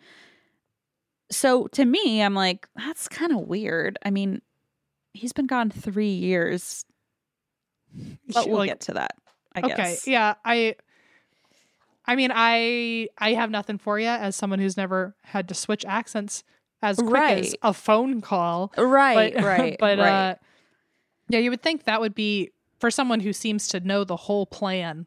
Like, wouldn't you have an excuse for that? But maybe he does have an excuse and you haven't gotten there yet. Oh, Okay. yeah, he does. No, you're exactly right. That's kind of what ends up happening. So he speaks like really good English. So officials are just convinced he's American. And Frederick says about this time, I didn't stop because I didn't think of stopping. But when he got another fax that showed Nicholas. So now he's like, I'm Nicholas. And they're like, okay, you're Nicholas. We're going to send you to Texas. And then they send in a fax of a full colored picture of Nicholas. And he was like, well, shit, this kid is blonde as can be, bright blue eyes. And Frederick himself, dark brown hair, brown eyes. And is like, How on earth does he explain this? O-M. I feel like you're going to tell me he did some, like, obviously dyed his hair. Yep. And then he, like, I don't know, ate enough chocolate until his eyes turned brown. No, I have no idea. No, it's just as nuts. Okay. It's just as nuts. I'm very hesitant. It's so bananas. So the other problem is when Nicholas disappeared, he was 13. So now he would be 16. Well, fucking Frederick is 23. Okay, what is going on? Like, he's 23. And so there's... are we just going to say, like, early bloomer and, like, he just shot right up with stubble that's maybe whitening already? Like, honestly, one of the FBI agents at some point was like, he had this, like, dark stubble coming in. And I was like, he's blonde and 16. Why is he growing a beard? How did a whole, like, police force and town and then maybe family, how were they all like, aha, that tracks? I know. 100 times for 100 different things. It's so alarming. It's so alarming. I feel like Law and Order actually had to like dim it down. 100%. I feel like usually they have to make it so much worse. And because the tattoos, that comes into play, and it's like the least of all of this. Right. Yeah, 100%. Like I feel like Mariska Hargitay went to the producers and was like, this has to be more believable, like, because there's just no way in hell anyone's gonna stick with us for this. That's how wild it was. So obviously, like 13 to 16, yes, there's a difference for a teenage boy to grow in that time, but like not so drastically. So according to Nicholas's mom, Nicholas had beautiful blonde hair that kind of looked like a pixie. Like he was really light, really blonde. And Frederick, like I said, had dark hair, brown eyes, and was a full-grown man. So he was like, the fucking jig/gig is up. Still don't know which one's right. I legitimately don't. I'm pretty sure it's the jig is up. The jig is up. Okay, the jig is up. And he runs away because he's like, I can't pull this off. I'm just going to leave. It's too far. He's like, I've gone too far and I'm in too deep. I'm going to run away. But officials went out and found him and rescued him and brought him back to the group home. Oh my God. I know. And Frederick's like memory of this, he says, God didn't want me to leave this place. He was like, this just fate. I got brought back, and like this is just the storyline I had to follow. Huh. Okay. So instead, Frederick dedicated himself to passing as this 16-year-old kid, Nicholas. He had a kid in the group home. This girl gave him 3 stick and poke tattoos that matched the tattoos that Nicholas had from the missing flyer. The good news for him was that they were relatively simple. So like he just got them basically like stick and poked on himself. He also bought bleach and he dyed his hair blonde, which like, I know you kind of touched on this. Like nobody was like, why is this kid bleaching his hair? And like, right. Like, do you have a reason for yeah, this? this is so Like, sketchy. yeah, I feel like I'd at least be like, oh, why did you dye your hair blonde? Just like, even if the answer is just for fun, like, I feel like you should have a reason ready to go. It's so weird. It's so weird. And so he why like is your 5 o'clock look. shadow? Yeah, Why like- is your 5 o'clock shadow so coarse? Why are you graying like an old man? It's like, Why do your knees crack? Hang on. Oh no. So this makes me sad, but like Carrie, the sister, soon hopped on a flight to Spain to pick up her brother. And she was saying in the interview, like, she was from small town Texas. She had never left the country. This Oh, was like man. just a wild trip. She didn't sleep for days before her flight. And she said she just remembers wanting to see him, hold him, smell him, just get Aw. there. And then like that breaks my heart into a million pieces. And this is a good time to even mention that, like, I guess if you're the parents or the family, I could understand, like, especially up until like having not seen him face to face and seeing how different he looks, like just being desperate for the chance of like maybe Absolutely. like I could totally believe that. And I'm quite more frankly, if the FBI says or the whatever embassy says, no, this is him, I'd be like, yeah. okay, if you say so, right? Yeah, I think I'm just more shocked by like professional By the officials who are officials. like, what is going on here? Who don't have emotional stake. Yeah. Like, I think that's what it is like, of course the family wants to believe it's him. But it's like the officials who are like somehow duped. It's so weird to me. And I guess, you know, if you have the tattoo, it's like, well, he has the same tattoo. But like, even before that, they were already convinced. It's just so weird to me. But so she sees Frederick for the first time, and apparently he is having a major panic attack. And in the interview, he's about to get found out. yes, he thinks he's about to get found out, and he calls it a game. He says the game was over, Ugh. which already fucked up that he calls it a game. Well, he probably said that because he didn't remember the phrase "the jig is up." So the well, game is well, over. That, well. that The sounds game right. is over, I think.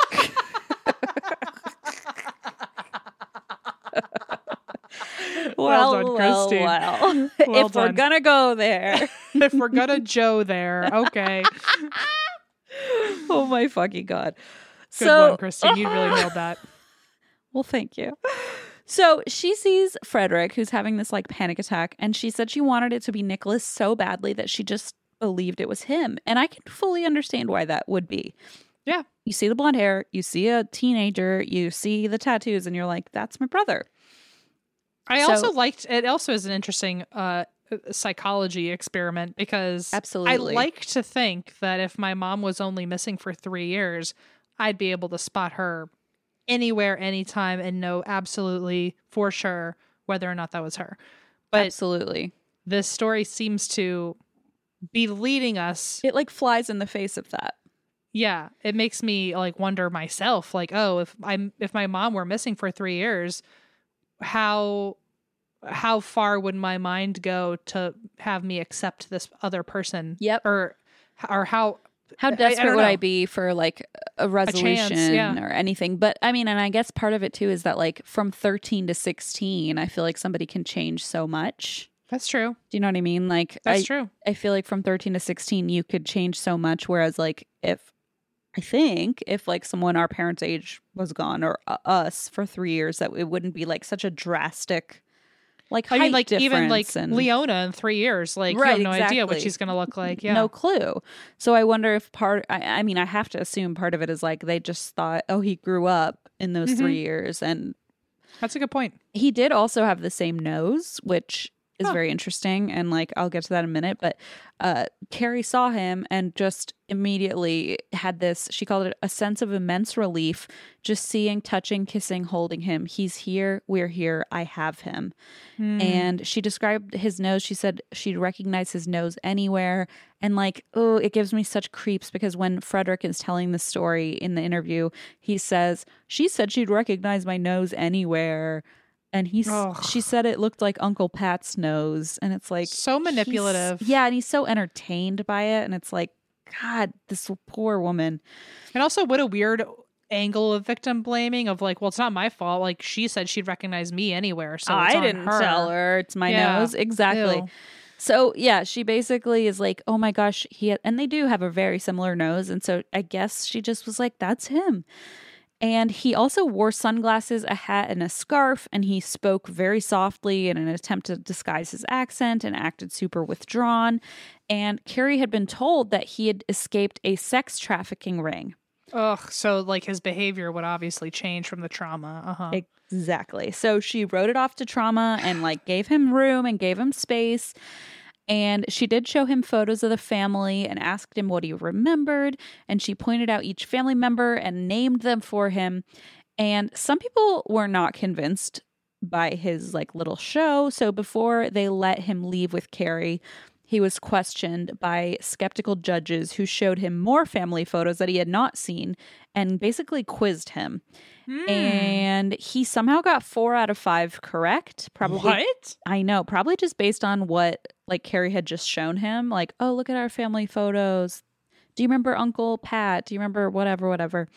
And so somehow when they showed him these photos, even in the interview, he's like, I knew. He was like, if nothing else, like now is when I was going to be found out.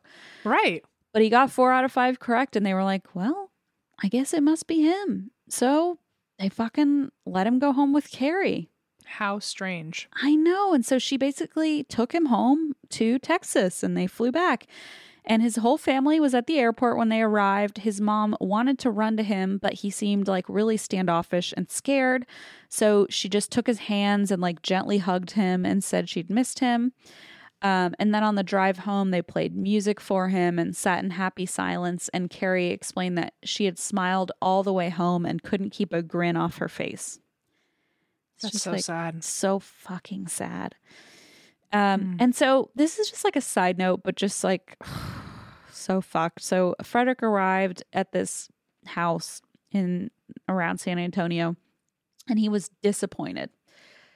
Because why? He was like, "Oh, I thought I had tricked everyone into a better life." 100%, exactly. Yeah. Gross. Yeah. And he said his thought of America was always like big city, fancy people, you know, and now they're in like rural suburban San Antonio. Like not what TV shows you. What an entitled Yeah. Oh, well, I shouldn't have even, like, I should have found a different family. He's like, I want a loving family, but not this one. It's like, okay. Oh my God. So he thinks this is like kind of disappointing and a little too shoddy for his liking, but too late now.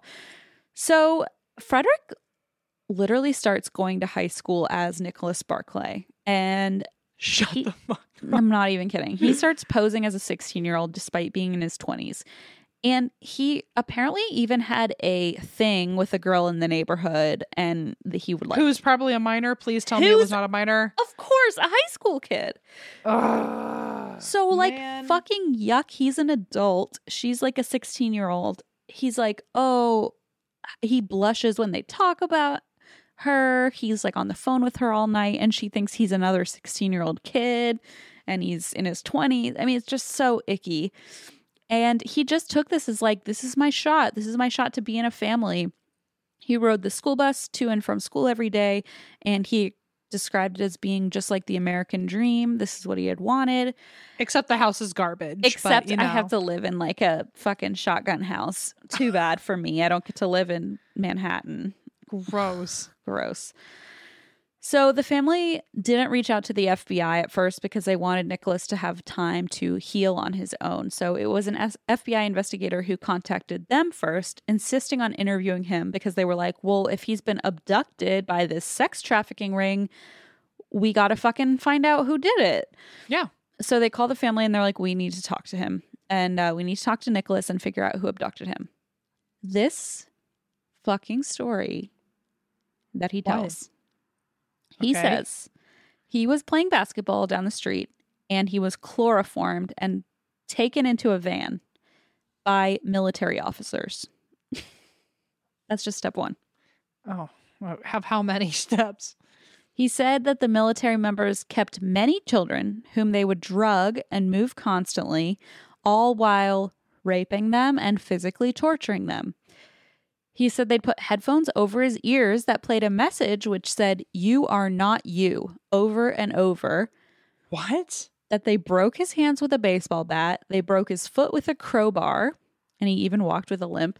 He said they hid the children's identities by putting a special solution into their eyes that changed their eye color.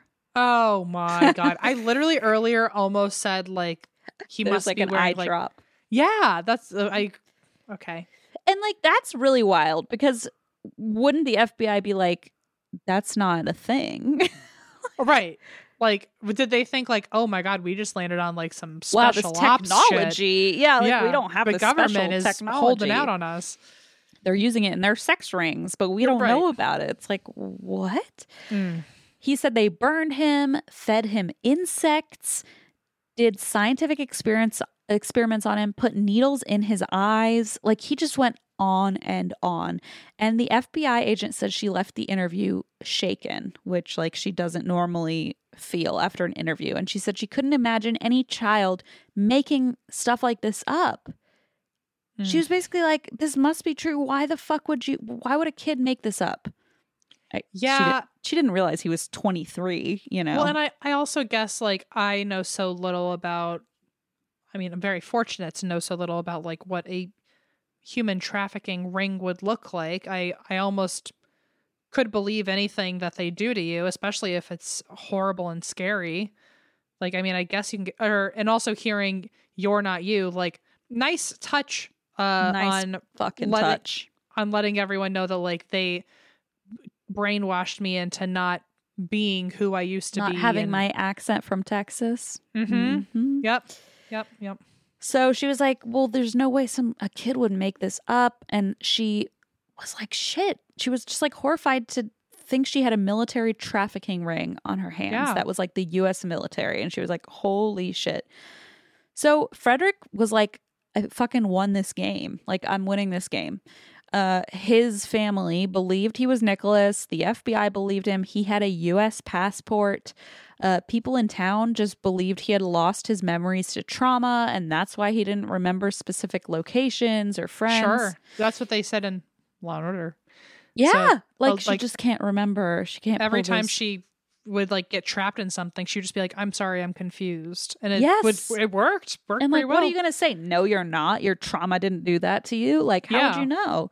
And so they just like let him have that space and trusted him. And he said, I finally succeeded to become a kid again, a second chance to go to school and to succeed this time. Oof. You would also think though that like, I mean, I don't know. It's all very nuanced and all that, but I would think if you really were traumatized and now you just have to go back to school after 3 years, like wouldn't your grades deplete? Wouldn't you have to like be held back? Like you'd think you'd have some sort of like traumatic repercussion, right? Like, I mean, do you just go to junior year from 8th grade? You just go to homecoming and you're like, I'm fine now. Right. Yeah. It would be, yeah. And they just were like, well, I guess he's back, and I don't know. He's clearly good at what he's doing, so I'm not going to like something. judge anyone else yet. People are convinced somehow, but the only person who wasn't convinced was Nicholas's half brother, Jason. Do you remember the one who was 24 at the time, who said, "We're not giving you a ride," and is now 27? Allegedly, he showed up, looked at Frederick coldly, barely welcoming Nicholas, his brother, back home, turned around and fucking left and was just like, nope, I'm not participating in this. He was like, this is too kooky. Frederick was basically like, yeah, Jason was the only one who was like, nah, that's not him. And but didn't say that's not him, just like fucking left. Which is so weird to me, but whatever. I wonder if he just like could kind of smell trouble and was like, I don't need any more of that. I guess so. I mean, yeah, he did have enough trouble on his hands. But there was this TV show who had heard the story of this American boy rescued in Europe. And so this TV show hired Charlie Parker, PI. Oh. And so they hired this private investigator, Charlie, to track down Nicholas so they could interview him for the show. And the FBI had specifically told Nicholas to stay away from the media because if this really was like a high-ranking military sex trafficking ring, they didn't want the media picking up on this because they wanted to like get in before they knew the FBI was onto them. Sure. So they were like, don't go on TV. But instead, Nicholas was like, okay, I'm going to do it anyway. And by Nicholas, Okay. I mean Frederick. So he does the interview while Charlie Parker, PI, is on the scene watching the interview to just like, I don't know, suss out what's going on. And while Frederick is being interviewed, or quote unquote Nicholas, he is looking at the photo of the real Nicholas at the same time. And he's like, this kid's eyes are bright blue. And he's looking at it. And then he goes, this can't be right. So he realizes in that moment, like, that's not fucking Nicholas. There's no way. I apologize, but I feel like that was like several steps ago. Like I feel like why are the you PI only was the only one to figure it out. like what a good detective, but also it just makes me wonder like how did everyone else? But then again, you know, wasn't there to hear his sob story, so I know it's so hard. I wonder if it's partially, you know, that psych experiment where they show like multiple lines of different lengths and they say like which one's longer, and everyone in the group is a plant except for one person, and they all say like the shorter one is longer, and then the last person just says like, oh yeah, me too, the shorter one's longer, because they just go along with the story. What's it called? It's one of like the conformity tests that they Oh do. yeah, it's like a group I think guess, type thing. I don't know. Yeah, I guess it's the same thing of like if everyone's saying it's him, I guess it's him. Especially when you add in not just the conformity part of the psychology test, but the being told by authority part of the psychology test. 100%. Like you believe, of course you believe the Interpol and FBI are like, yeah, that's him. Look at the tattoos. And you're like, well, how do you argue with that? Yeah. And like, why would you think someone's pretending to be him? Like, why would that be your thought? Like, right. Someone got fake tattoos to pretend to be our missing son. It's so like, wild. It sounds equally flabbergasting Absolutely. as what you're hearing right now as the actual story. So, exactly. yeah. And you'd rather believe that he was actually here. So he's looking at him. He's like, that kid has blue eyes and that kid has brown eyes. And he requested a photo of Nicholas's ears. Oh. Apparently, this is something I tried to look up and I could not find. But apparently, at least in the interview, he says, this PI says, Martin Luther King Jr.'s murderer was identified and caught based on his ears. Oh, fun fact. Well, not quite, because I tried to find this and I could not find any information. I can't believe a goddamn word you're saying in this whole episode. No, I know. Don't trust me for one I'm second. confused and scared. Yeah, you should be. So yeah, it was very weird. I don't know, but apparently, like the ears of a person don't change over time, and so like, you know, they shouldn't change. And so back at home, he compared the ears of Nicholas and Frederick in Photoshop. And if you do look at photos, like they have completely different ears, which does not make sense. Like your earlobes wouldn't change shape over a couple of years. And so he called the FBI and was like, oh, hey, it's me, Charlie Parker, PI. Frederick is a fraud. Sorry to tell you, but that's not actually the kid you think it is. I also wonder if he went, yeah, I hope this isn't too shocking.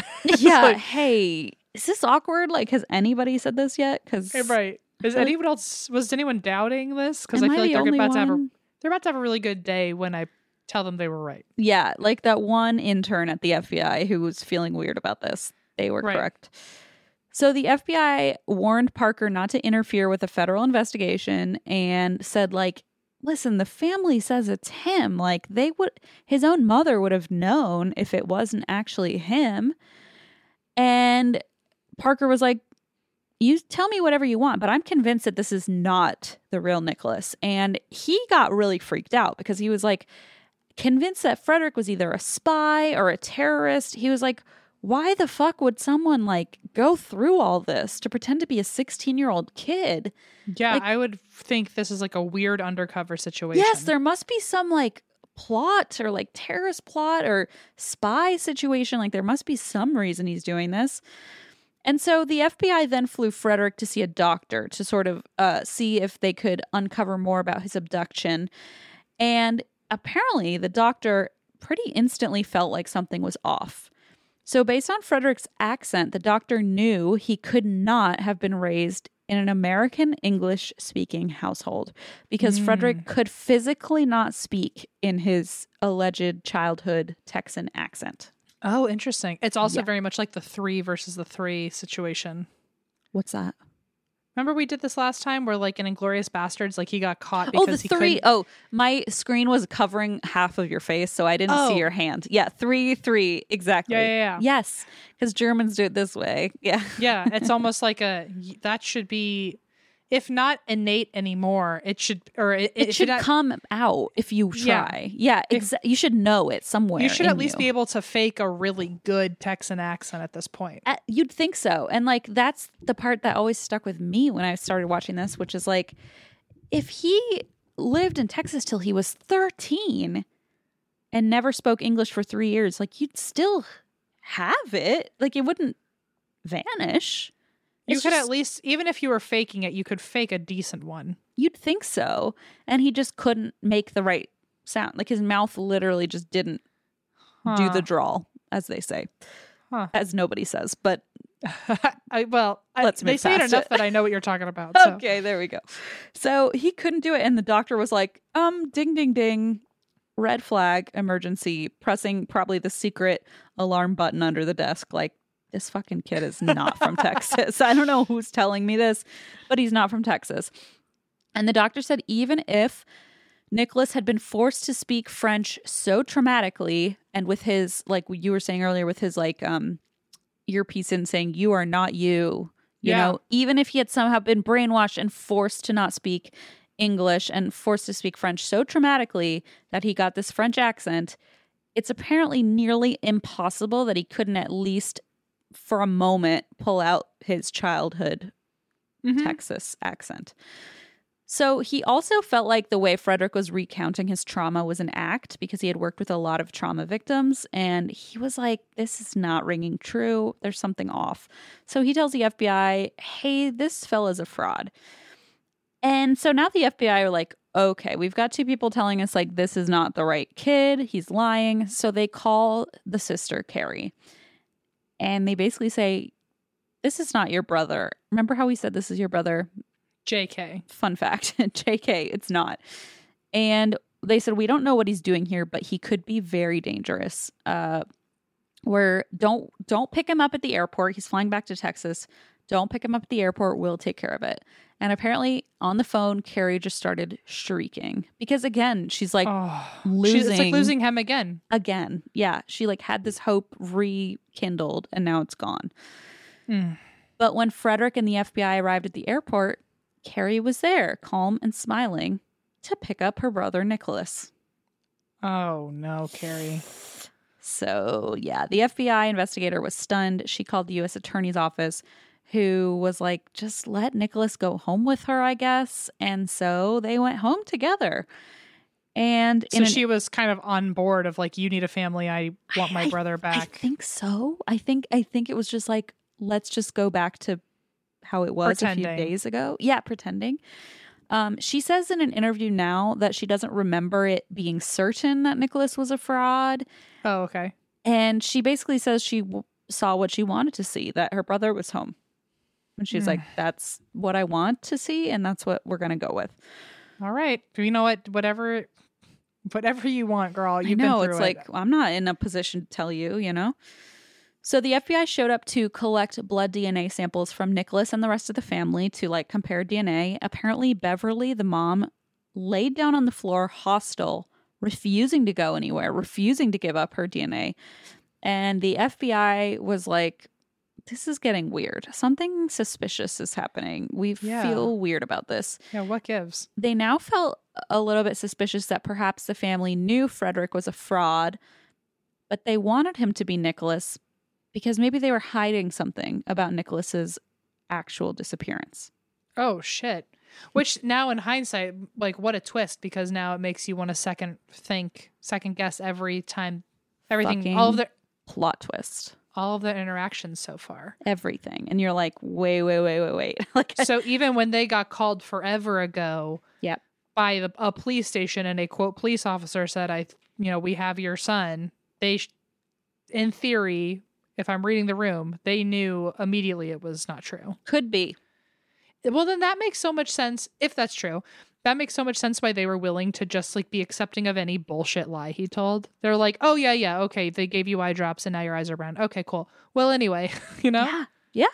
If that's true, if they, I don't know the rest of the story yet. Yeah, it's very much just like one theory. So like, and it very well could not be that, and it could really just be everybody's trauma, playing on itself, which again, not my place to say it's not. But yeah, we will definitely get into it because that is a major theory. So Beverly said in the documentary, I really had no idea what I was thinking at that time. My main goal in life was not to think. She just wanted this to be her son, which... Fair enough. Fair enough. So Frederick, at this point, who's been like fooling everyone, right? Now he's starting to feel weird. And he's like, hang on. It's very obvious now that I'm not Nicholas. Everyone's made this very clear. Right. What are we doing here? What are we doing here? He's like, we're all still playing along with this act. They're still... It's kind of like the bullshitters now being bullshitted. Yes. And he's like... Yes. And he's like, wait a minute. Like, we all know what's happening now, right? So like, he's what like, is what this? did I get myself into? Like, I thought I was fooling you. And now I'm like, wait, what do you know? They're outsmarting him in a way. Yeah, it's sort of weird. It's like a plot twist on him. And so he was like, I feel like it's very obvious I'm not fucking Nicholas. And for some reason, the family keeps playing along with this act. He started thinking about Carrie giving him the family photos back in Spain and like playing along with his memory loss. And it's a very jarring moment in the documentary because, spoiler alert, but he basically says like, and then I realized they killed him. And it was like, oh! It's like this shit. like moment of like, oh my God. Oh. And so he's like, they must have killed him and they're playing along because they were just hoping that his presence would like cover it up. And if that were his feeling right away where he was like, I know that they killed him. Now you have like beyond walked yourself into a trap because if they were willing to kill their own horrible family to join as if like they were willing to kill their own son, then wow, you are not safe there. But like you are also like just as in the doghouse. You forced your way into this situation, basically. Yeah. It's your own damn fault. Weird. And like, again, I want to say like this is a fucking con artist saying this with no proof. So I don't want to make it sound like, oh, well, he suddenly knew the truth. Like he says this, but he says a lot of things. He also says the eye drop thing. Yeah, I was going to say, he also says his eyes turn brown from an eye drop. If it is true, talk about a plot twist. Talk about a plot twist, really. Yeah. Talk about an SVU episode. I mean, I was going to say, talk about at least like something to consider if you're in a writing room right now. Oh, absolutely. Like, no wonder Mariska was like, we need to tone this down. It's too far. We're going too far. She was probably like, get me to the writing room. Like, who on earth approved this? Thought this was going to be believable. So he basically thought maybe they're trying to just like cover this up by going along with my story. And he specifically suspected Jason, the brother, and Beverly, the mom. Sure, I would too. Which kind of tracks because Carrie seems to be the most just like desperate for her brother to come back. Yes, open-hearted, just like vulnerable, like really believing this, and I did talk about how... I was going to say I would also do that because I would also say it was the two of them because, or at least the brother, because in their own testimony, like he was the last person to talk to him and it was basically a get yourself home, we're not coming to pick you up. Yep. So I just feel like if you're the last person, and also that story, I don't know, but I'm just playing detective right now without knowing all the information. But that could have also been its own story of like, oh, he was at the skate park or playing basketball or something. Right. And he could have already been gone. Yeah, right. know. It could have just been like a fake story of like, oh no, he just disappeared playing basketball. Exactly. So it's a little bit shady. I do give him that. And so as far as Frederick's story goes, he thinks it was Jason and Beverly who were involved. And he said in an interview, some of them did it, some of them knew of it, some of them chose to ignore it. Yeah. That was his angle. Well, especially because when you said like he came home and like saw the family for the first time, the brother just like up and left. Just like was like, no, thank you. that also makes me think that the brothers, I don't even know the rest of the story. So when I say he's guilty, I'm theorizing here, folks. But if he were the one to do it, it would make sense why he sees this man coming in pretending to be his 13-year-old brother or 16-year-old brother. Mm-hmm. And he's just like, well, I'm exiting. I'm taking myself out of this narrative. Yeah, like, this is not for me. Like, I know the truth and don't need to be here. And maybe other people know the truth. Wouldn't he want to like play along though? Or not really, I guess. Oh, maybe. There's so many angles we could take this story. It's like, how would you even know what anybody would do? I don't know. But it makes sense that he would probably be like, yeah, I just don't even want to know. Because I yeah, already no, know too you're much. right. I think that makes sense of like, what? Like literally showing up and being like, what the fuck is this? And probably looking at your mom, if that were the case, and being like, what the fuck? Like, we know what happened. You know, I don't know. So the FBI, they are getting more involved now. They show up with a warrant. They take Frederick's fingerprints. They send this to Interpol and the embassies. And at this point, Frederick's like, okay, they've got my fucking fingerprints. The gig is up. Fuck. God. It's like literally you can never say gift to save your life.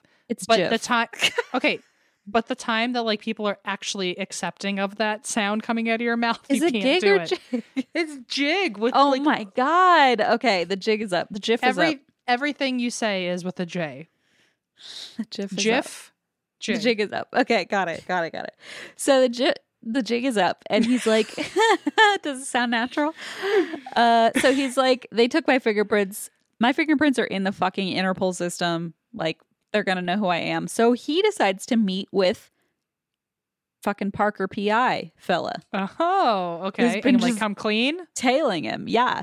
So in the interview, it's so creepy. Apparently the PI, Parker says, you've done some things that upset your mom. And Frederick says, we both know that's not my mom. Okay, well, at least we're now admitting it. Yeah. Finally coming clean. Oh. So basically just at this time, the FBI gets a call from Madrid, Spain, identifying Frederick as a serial imposter who was wanted for numerous charges, including posing as more than 500 different fraudulent identities. 500? 500. This guy's 23. You know, whoa, talk about. So that means his turnaround rate is not good. Like he is right. Good point. He's only pretending to be people for like 10 minutes at a time. Right, like an afternoon. Like, Right. what are you doing? So you would think after doing this 500 times, you'd have a better story than this eye drop nonsense, right? At least. And he really thought, like, I'm going to get caught again the whole time. If you have 500 identities under your belt, you better know a goddamn Texas accent, at least a Southern accent, like something. I know, I think this was his first time out of Europe. He was like, wow, I'm going to the big old US of A. Yeah, that makes sense. Got And it. to be fair, everyone in Texas was like, yeah, this sounds right. Like, all right, that's also fair. you That's know, also totally fair. It's so bizarre. Like, he really pulled it off somehow, shockingly. But Wow. so, yeah, so like, talk about reopening a wound. Like, now the family, Nicholas's family, like, presuming that they really are innocent and just had lost their son and wanted him to be back, they're losing him again. So Yeah. they lost a child. Now they get him back only to find out it was like some sick joke, like a prank for no reason, just like a sick prank. And now Frederick was telling everybody, hey, you know what? I think they killed their son, Nicholas. So it's like, yeah. wow. So they're already like dealing with the blow of like, oh shit. Like poor Carrie is like, that's not my brother. And then he's like, oh, by the way, I think they murdered him.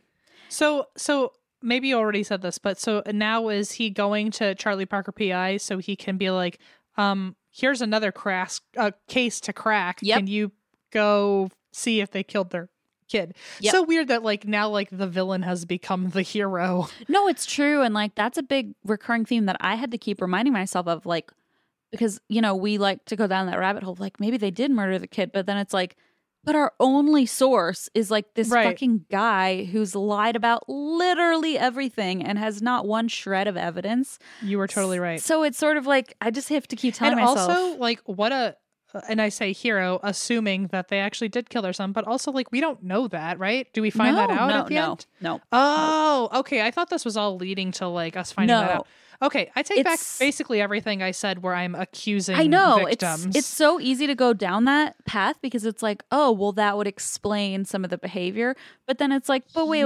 The starting point of this is like this fucking serial liar con artist. At this for some reason in my mind, I had primed myself into like there's only one way this story ends. No, it's true. And it did that in the show too. I remember watching and going like, oh my God. It makes sense. Oh, well, then I apologize. I did not mean to do that. Wow. No, but it's sort of hard. It's like he really put this in everyone's head to the point that the FBI were like, okay, we're going to investigate this as a homicide. Like he literally... Man, he manipulated me. Yeah, I wasn't even there. Yes, me too.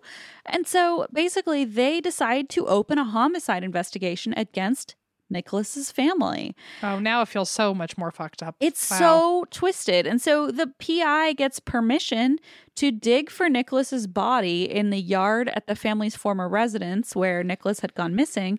And he believed that Nicholas's body was buried in this yard. Spoiler alert, they don't find it.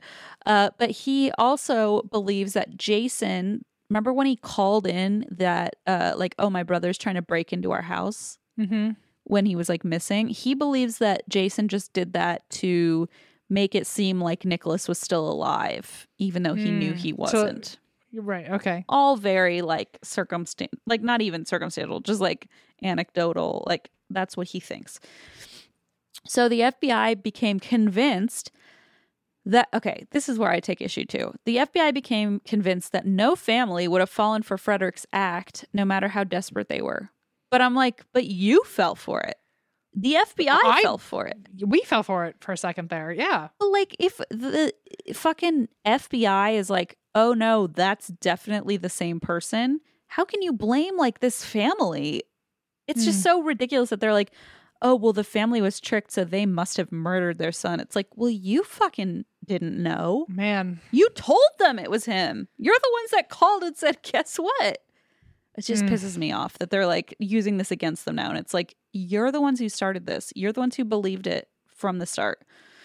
You're the ones who heard the story about the eye drops and were like, yep, that tracks. You know, like that part I never fell for. That's the part where it's like, wait, what? The FBI was still on board after that. And it pisses me off that now they're like, oh, well, they didn't figure it out, so they must be murderers. And it's like, hold on. Okay. Jeez.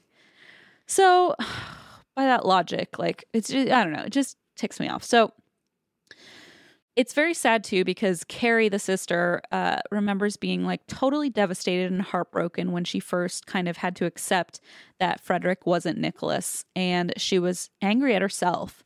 And she said, how could I be so fucking stupid? I mean, seriously. Like she's just like so devastated in herself. Carrie, the sister. Oh, God. Which just is so sad because no matter what happened, I really don't get the feeling.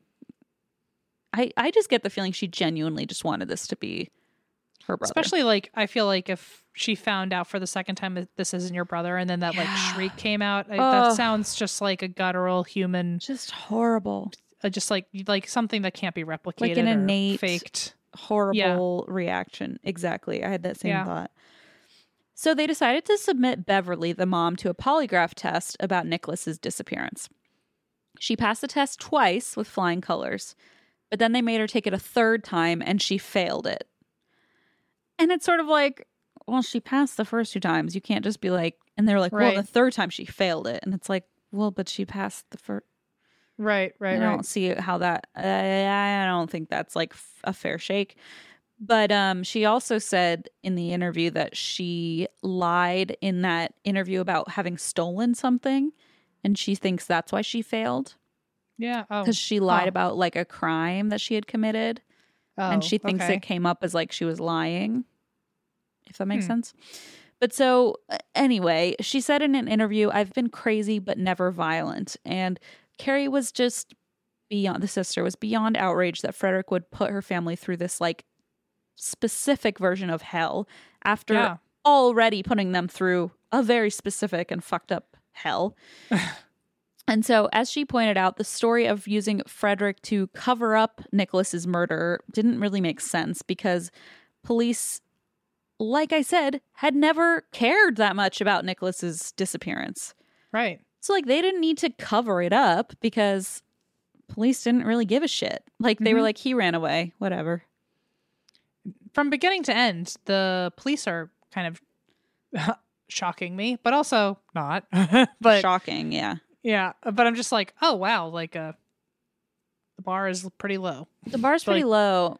And like, it does make a good point. Like, why would we try so dramatically to cover up his murder if nobody was even looking into it? But my devil's advocate of that is, but what would it look like if you got a call being like, we found Nicholas, and then you're like, oh, no, you didn't. You couldn't have. Right. Because he's dead. Like, you know, it's sort of like, maybe you had to play along because like, you can't be like, you would have gotten caught yourself. Yeah, you can't be like, well, I know it's not him. Well, how do you know? Because he's buried in the backyard. Like, so part of me is like, I get the argument, but I'm also like, devil's advocate. It's not necessarily a foolproof argument to me. I'm not saying that I believe that they did anything, but I just think it's, I don't know, worth pointing out. So, meanwhile, in jail, for some reason, this is where I get into the part about like the no remorse when you ask like, do you think he well, now after hearing all of this, I know my answer. I think. Good, because there's also more, which is, oh my god, in jail, Frederick for some fucking reason had unfettered access to a phone. Shut the fuck up! Like that's just how this like, whole thing started. Exactly. And so he uses his phone to make hundreds of collect calls. Oh my God, it's horrible.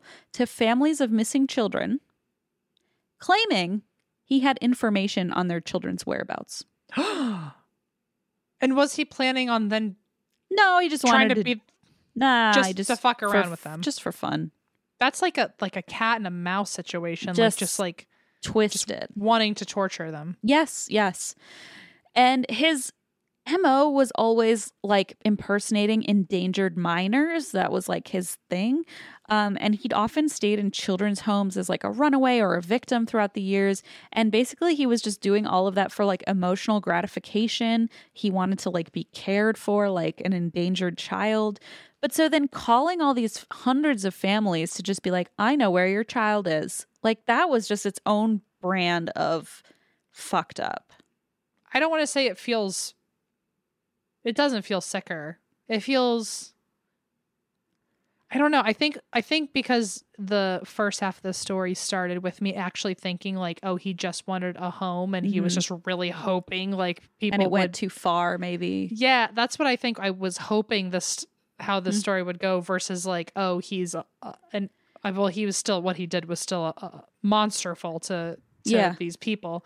But like it was in my mind, I was hoping that the drive was just coming from desperation. But now it just like reminds you all over again that all of it was just maybe just to fuck with people. Well, and not to use our favorite word, but it almost seems like very wanton. Just like, fuck it. I'm in jail. Why don't I just fucking wreak some havoc and like call some people and just rile them up in the worst possible way and get their hopes up and then let it come crashing down just because I have that power and they let me use a phone. It's like just so sinister. Yes, it's so sinister and just so like almost random. Like, yeah, you're right. There's no like reason behind it. It's not like he's like, oh, well, I'm seeking some sort of safety or something. It's just like, why not fuck around with the most vulnerable hurt people? Why not? Yeah.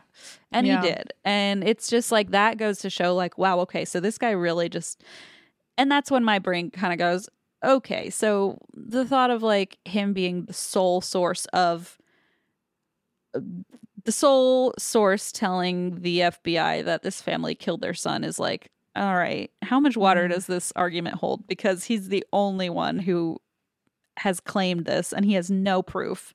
Yeah. But he's just so manipulative that the FBI believed him. It's disturbing. I mean, wow, I feel like even I got tricked a bunch of times. I think I just feel like I thought the story was going in different directions, and so then I was primed to react certain ways. No, it's true. And Blaze and I were watching it last night, and Blaze was like, "Oh my god, they killed their son, didn't they?" And I was like, "What?" And like I had watched this, but it's been like 6-7 years, and I was like, "Wait, oh my god!" And then literally, he goes, "Then I realized." They killed Nicholas. And I went, oh my God, they killed him? And then like 10 minutes later, I was like, wait, why did I just believe that guy? He just told me that's how I feel. Everything he said was fake. Like, yeah, that makes me feel like gross that I fell for it so easily. But then it makes me like, well, then I'm sure that's how every single person in the story felt. And like, it must just be so like, not only an embarrassing sounds like obviously not a strong enough word, but just like to be the family and to be like, shit, we just wanted to believe this so badly, and now we've been made fools of by this guy who's just laughing about this. And like, I mean, it must just be the worst feeling on top of the heartbreak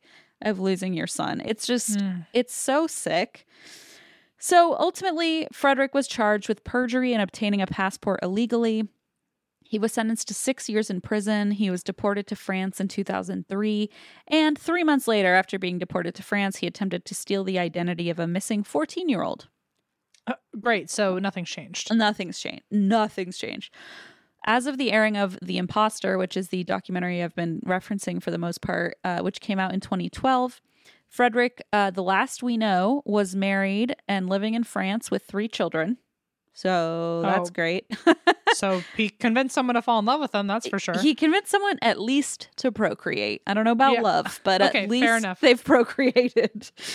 So hopefully the genes came from the mom. We'll hope. Yeah. Eventually, with absolutely zero evidence backing his allegations against Nicholas's family, the homicide investigation was closed.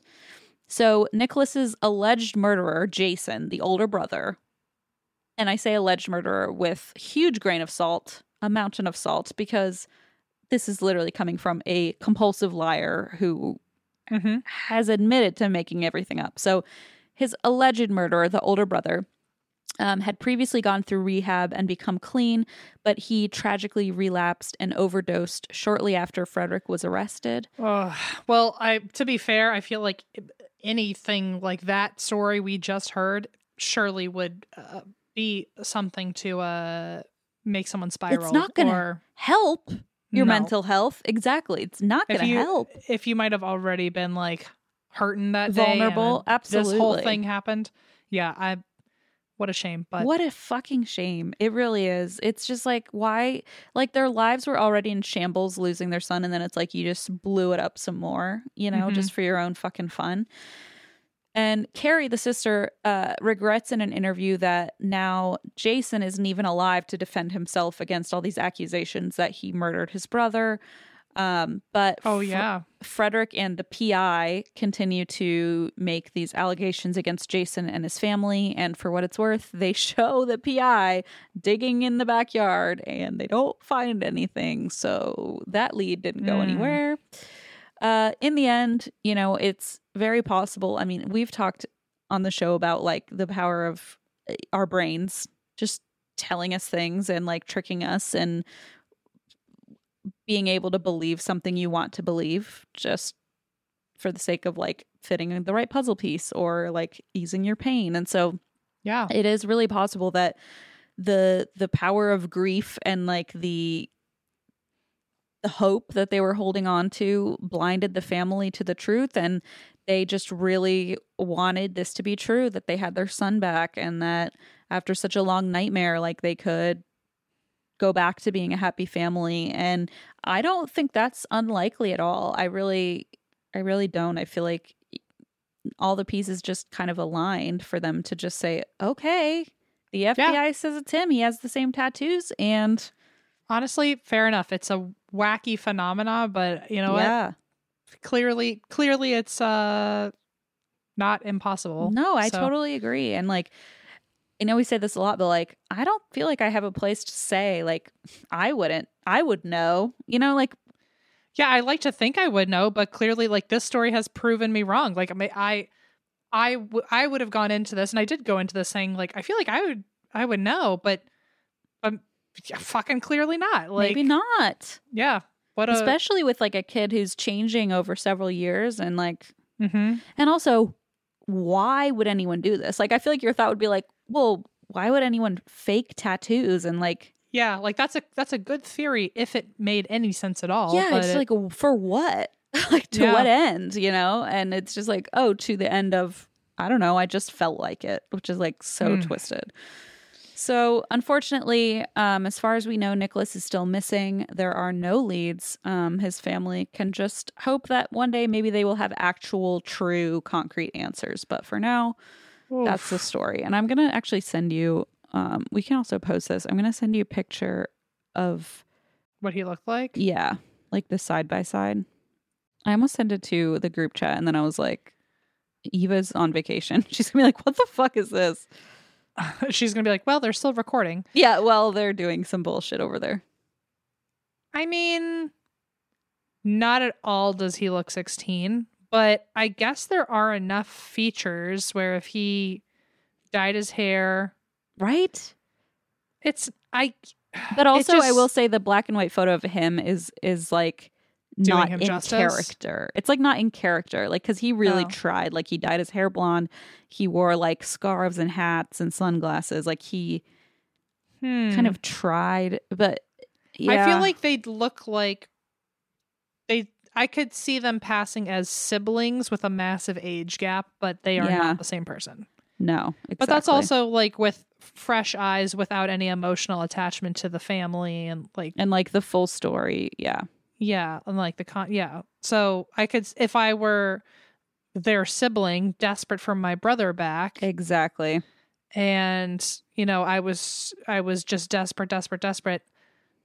I mean, I don't know. It's obviously possible to believe it. So, and they don't look wildly different if the color, like the hair color and eye color Exactly. changed. I think like if you covered up, I'm gonna send you another one. Like the worst thing, like I mean, it just the age. It's not I think so much that's the the most jarring part. Yeah, it's not so much the coloring as it is the age. That's the Yeah. problem. Yeah. Oh, I see it now. Okay. It's like maybe if you're he's- desperate enough, definitely. he's kind of like a chameleon. Like I think he really tried, and like these pictures are not. That one I think is more him pretending, but like that first picture, like that's not him pretending at all. That's like him Right. as himself.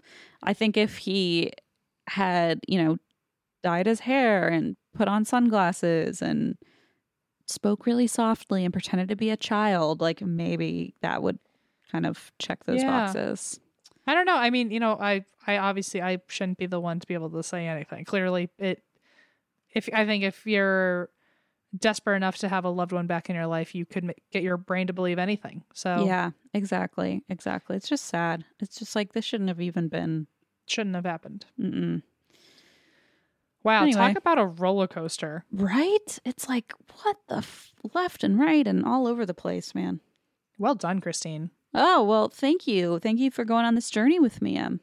Yeah, I feel a little tricked and a little mad that I was able to get That's tricked. the but thing. It's like so it like disarms you and then you're like, well shit. Like I didn't mean to fall for that. I don't know. Boy, well, But yeah, if you guys want to watch it, it's called The Imposter. It's currently on Amazon Prime, but it's very annoying because at least when I watch it, it's like every half hour, it's sort of like the new Chanel perfume. And I'm like, Oh, whoa, I'm talking about a child's potential Yeah. disappearance and murder. So Oy. there are ads, which as someone who like only watches like Discovery Plus and Hulu now without ads, I'm like, what the fuck is this? Who's Yeah. screaming in my computer? But yeah, so it is on Amazon Prime for free. Cool. And I highly recommend it. It's very creepy to watch him tell the story. Yeah, I bet. It's like very jarring. So Yeah, yeah. I think I'm going to stick with my Law & Order SVU, if you don't mind. That yeah, feels or you could safer watch there. the remake. Dun dun. And, I'd rather see Mariska just handle it for me and solve it, and also everyone's happy at the end of the day. happy So ending. Check, check, check. And Yeah, also, like at the beginning, they even tell you like this is all fictional. None of it's real, and you're like, right. okay. I love that. I love I'm like, that. why do you insist on that so heavily? Sometimes I wish our podcast was us just telling completely fake crimes. Actually, let's kidding. just completely rip off Law & Order and just ride with what they're doing it right. JK. They've made it this long for a reason. So Clearly. oh, well, thank you, Christine. I'm going to actually go finish off the last episode of Law & Order. Yay. Well, I'm very excited. I think we need to do a 5-minute aftermath, unfortunately. Yeah. I think so too. Unfortunately for your TV binge. I hear You have to talk to me for 5 more minutes. That's fine. But it's on Patreon. If you guys want to, for some god awful reason, want to hear us keep talking, you can go to patreon.com/ and that's why we drink. And we do little after chats after the episodes where we just kind of word vomit at each other. And it's a good time. Gonna pour another glass of wine and we're gonna go do that now. Yeah. All right. See you over there in the after chats in our whatever. Goodbye. We'll try it again in a minute. And That's why we drink. BP added more than $70 billion to the U.S. economy in 2022. Investments like acquiring America's largest biogas producer, Archaea Energy, and starting up new infrastructure in the Gulf of Mexico. It's and, not or. See what doing both means for energy nationwide at bp.com/investing in America.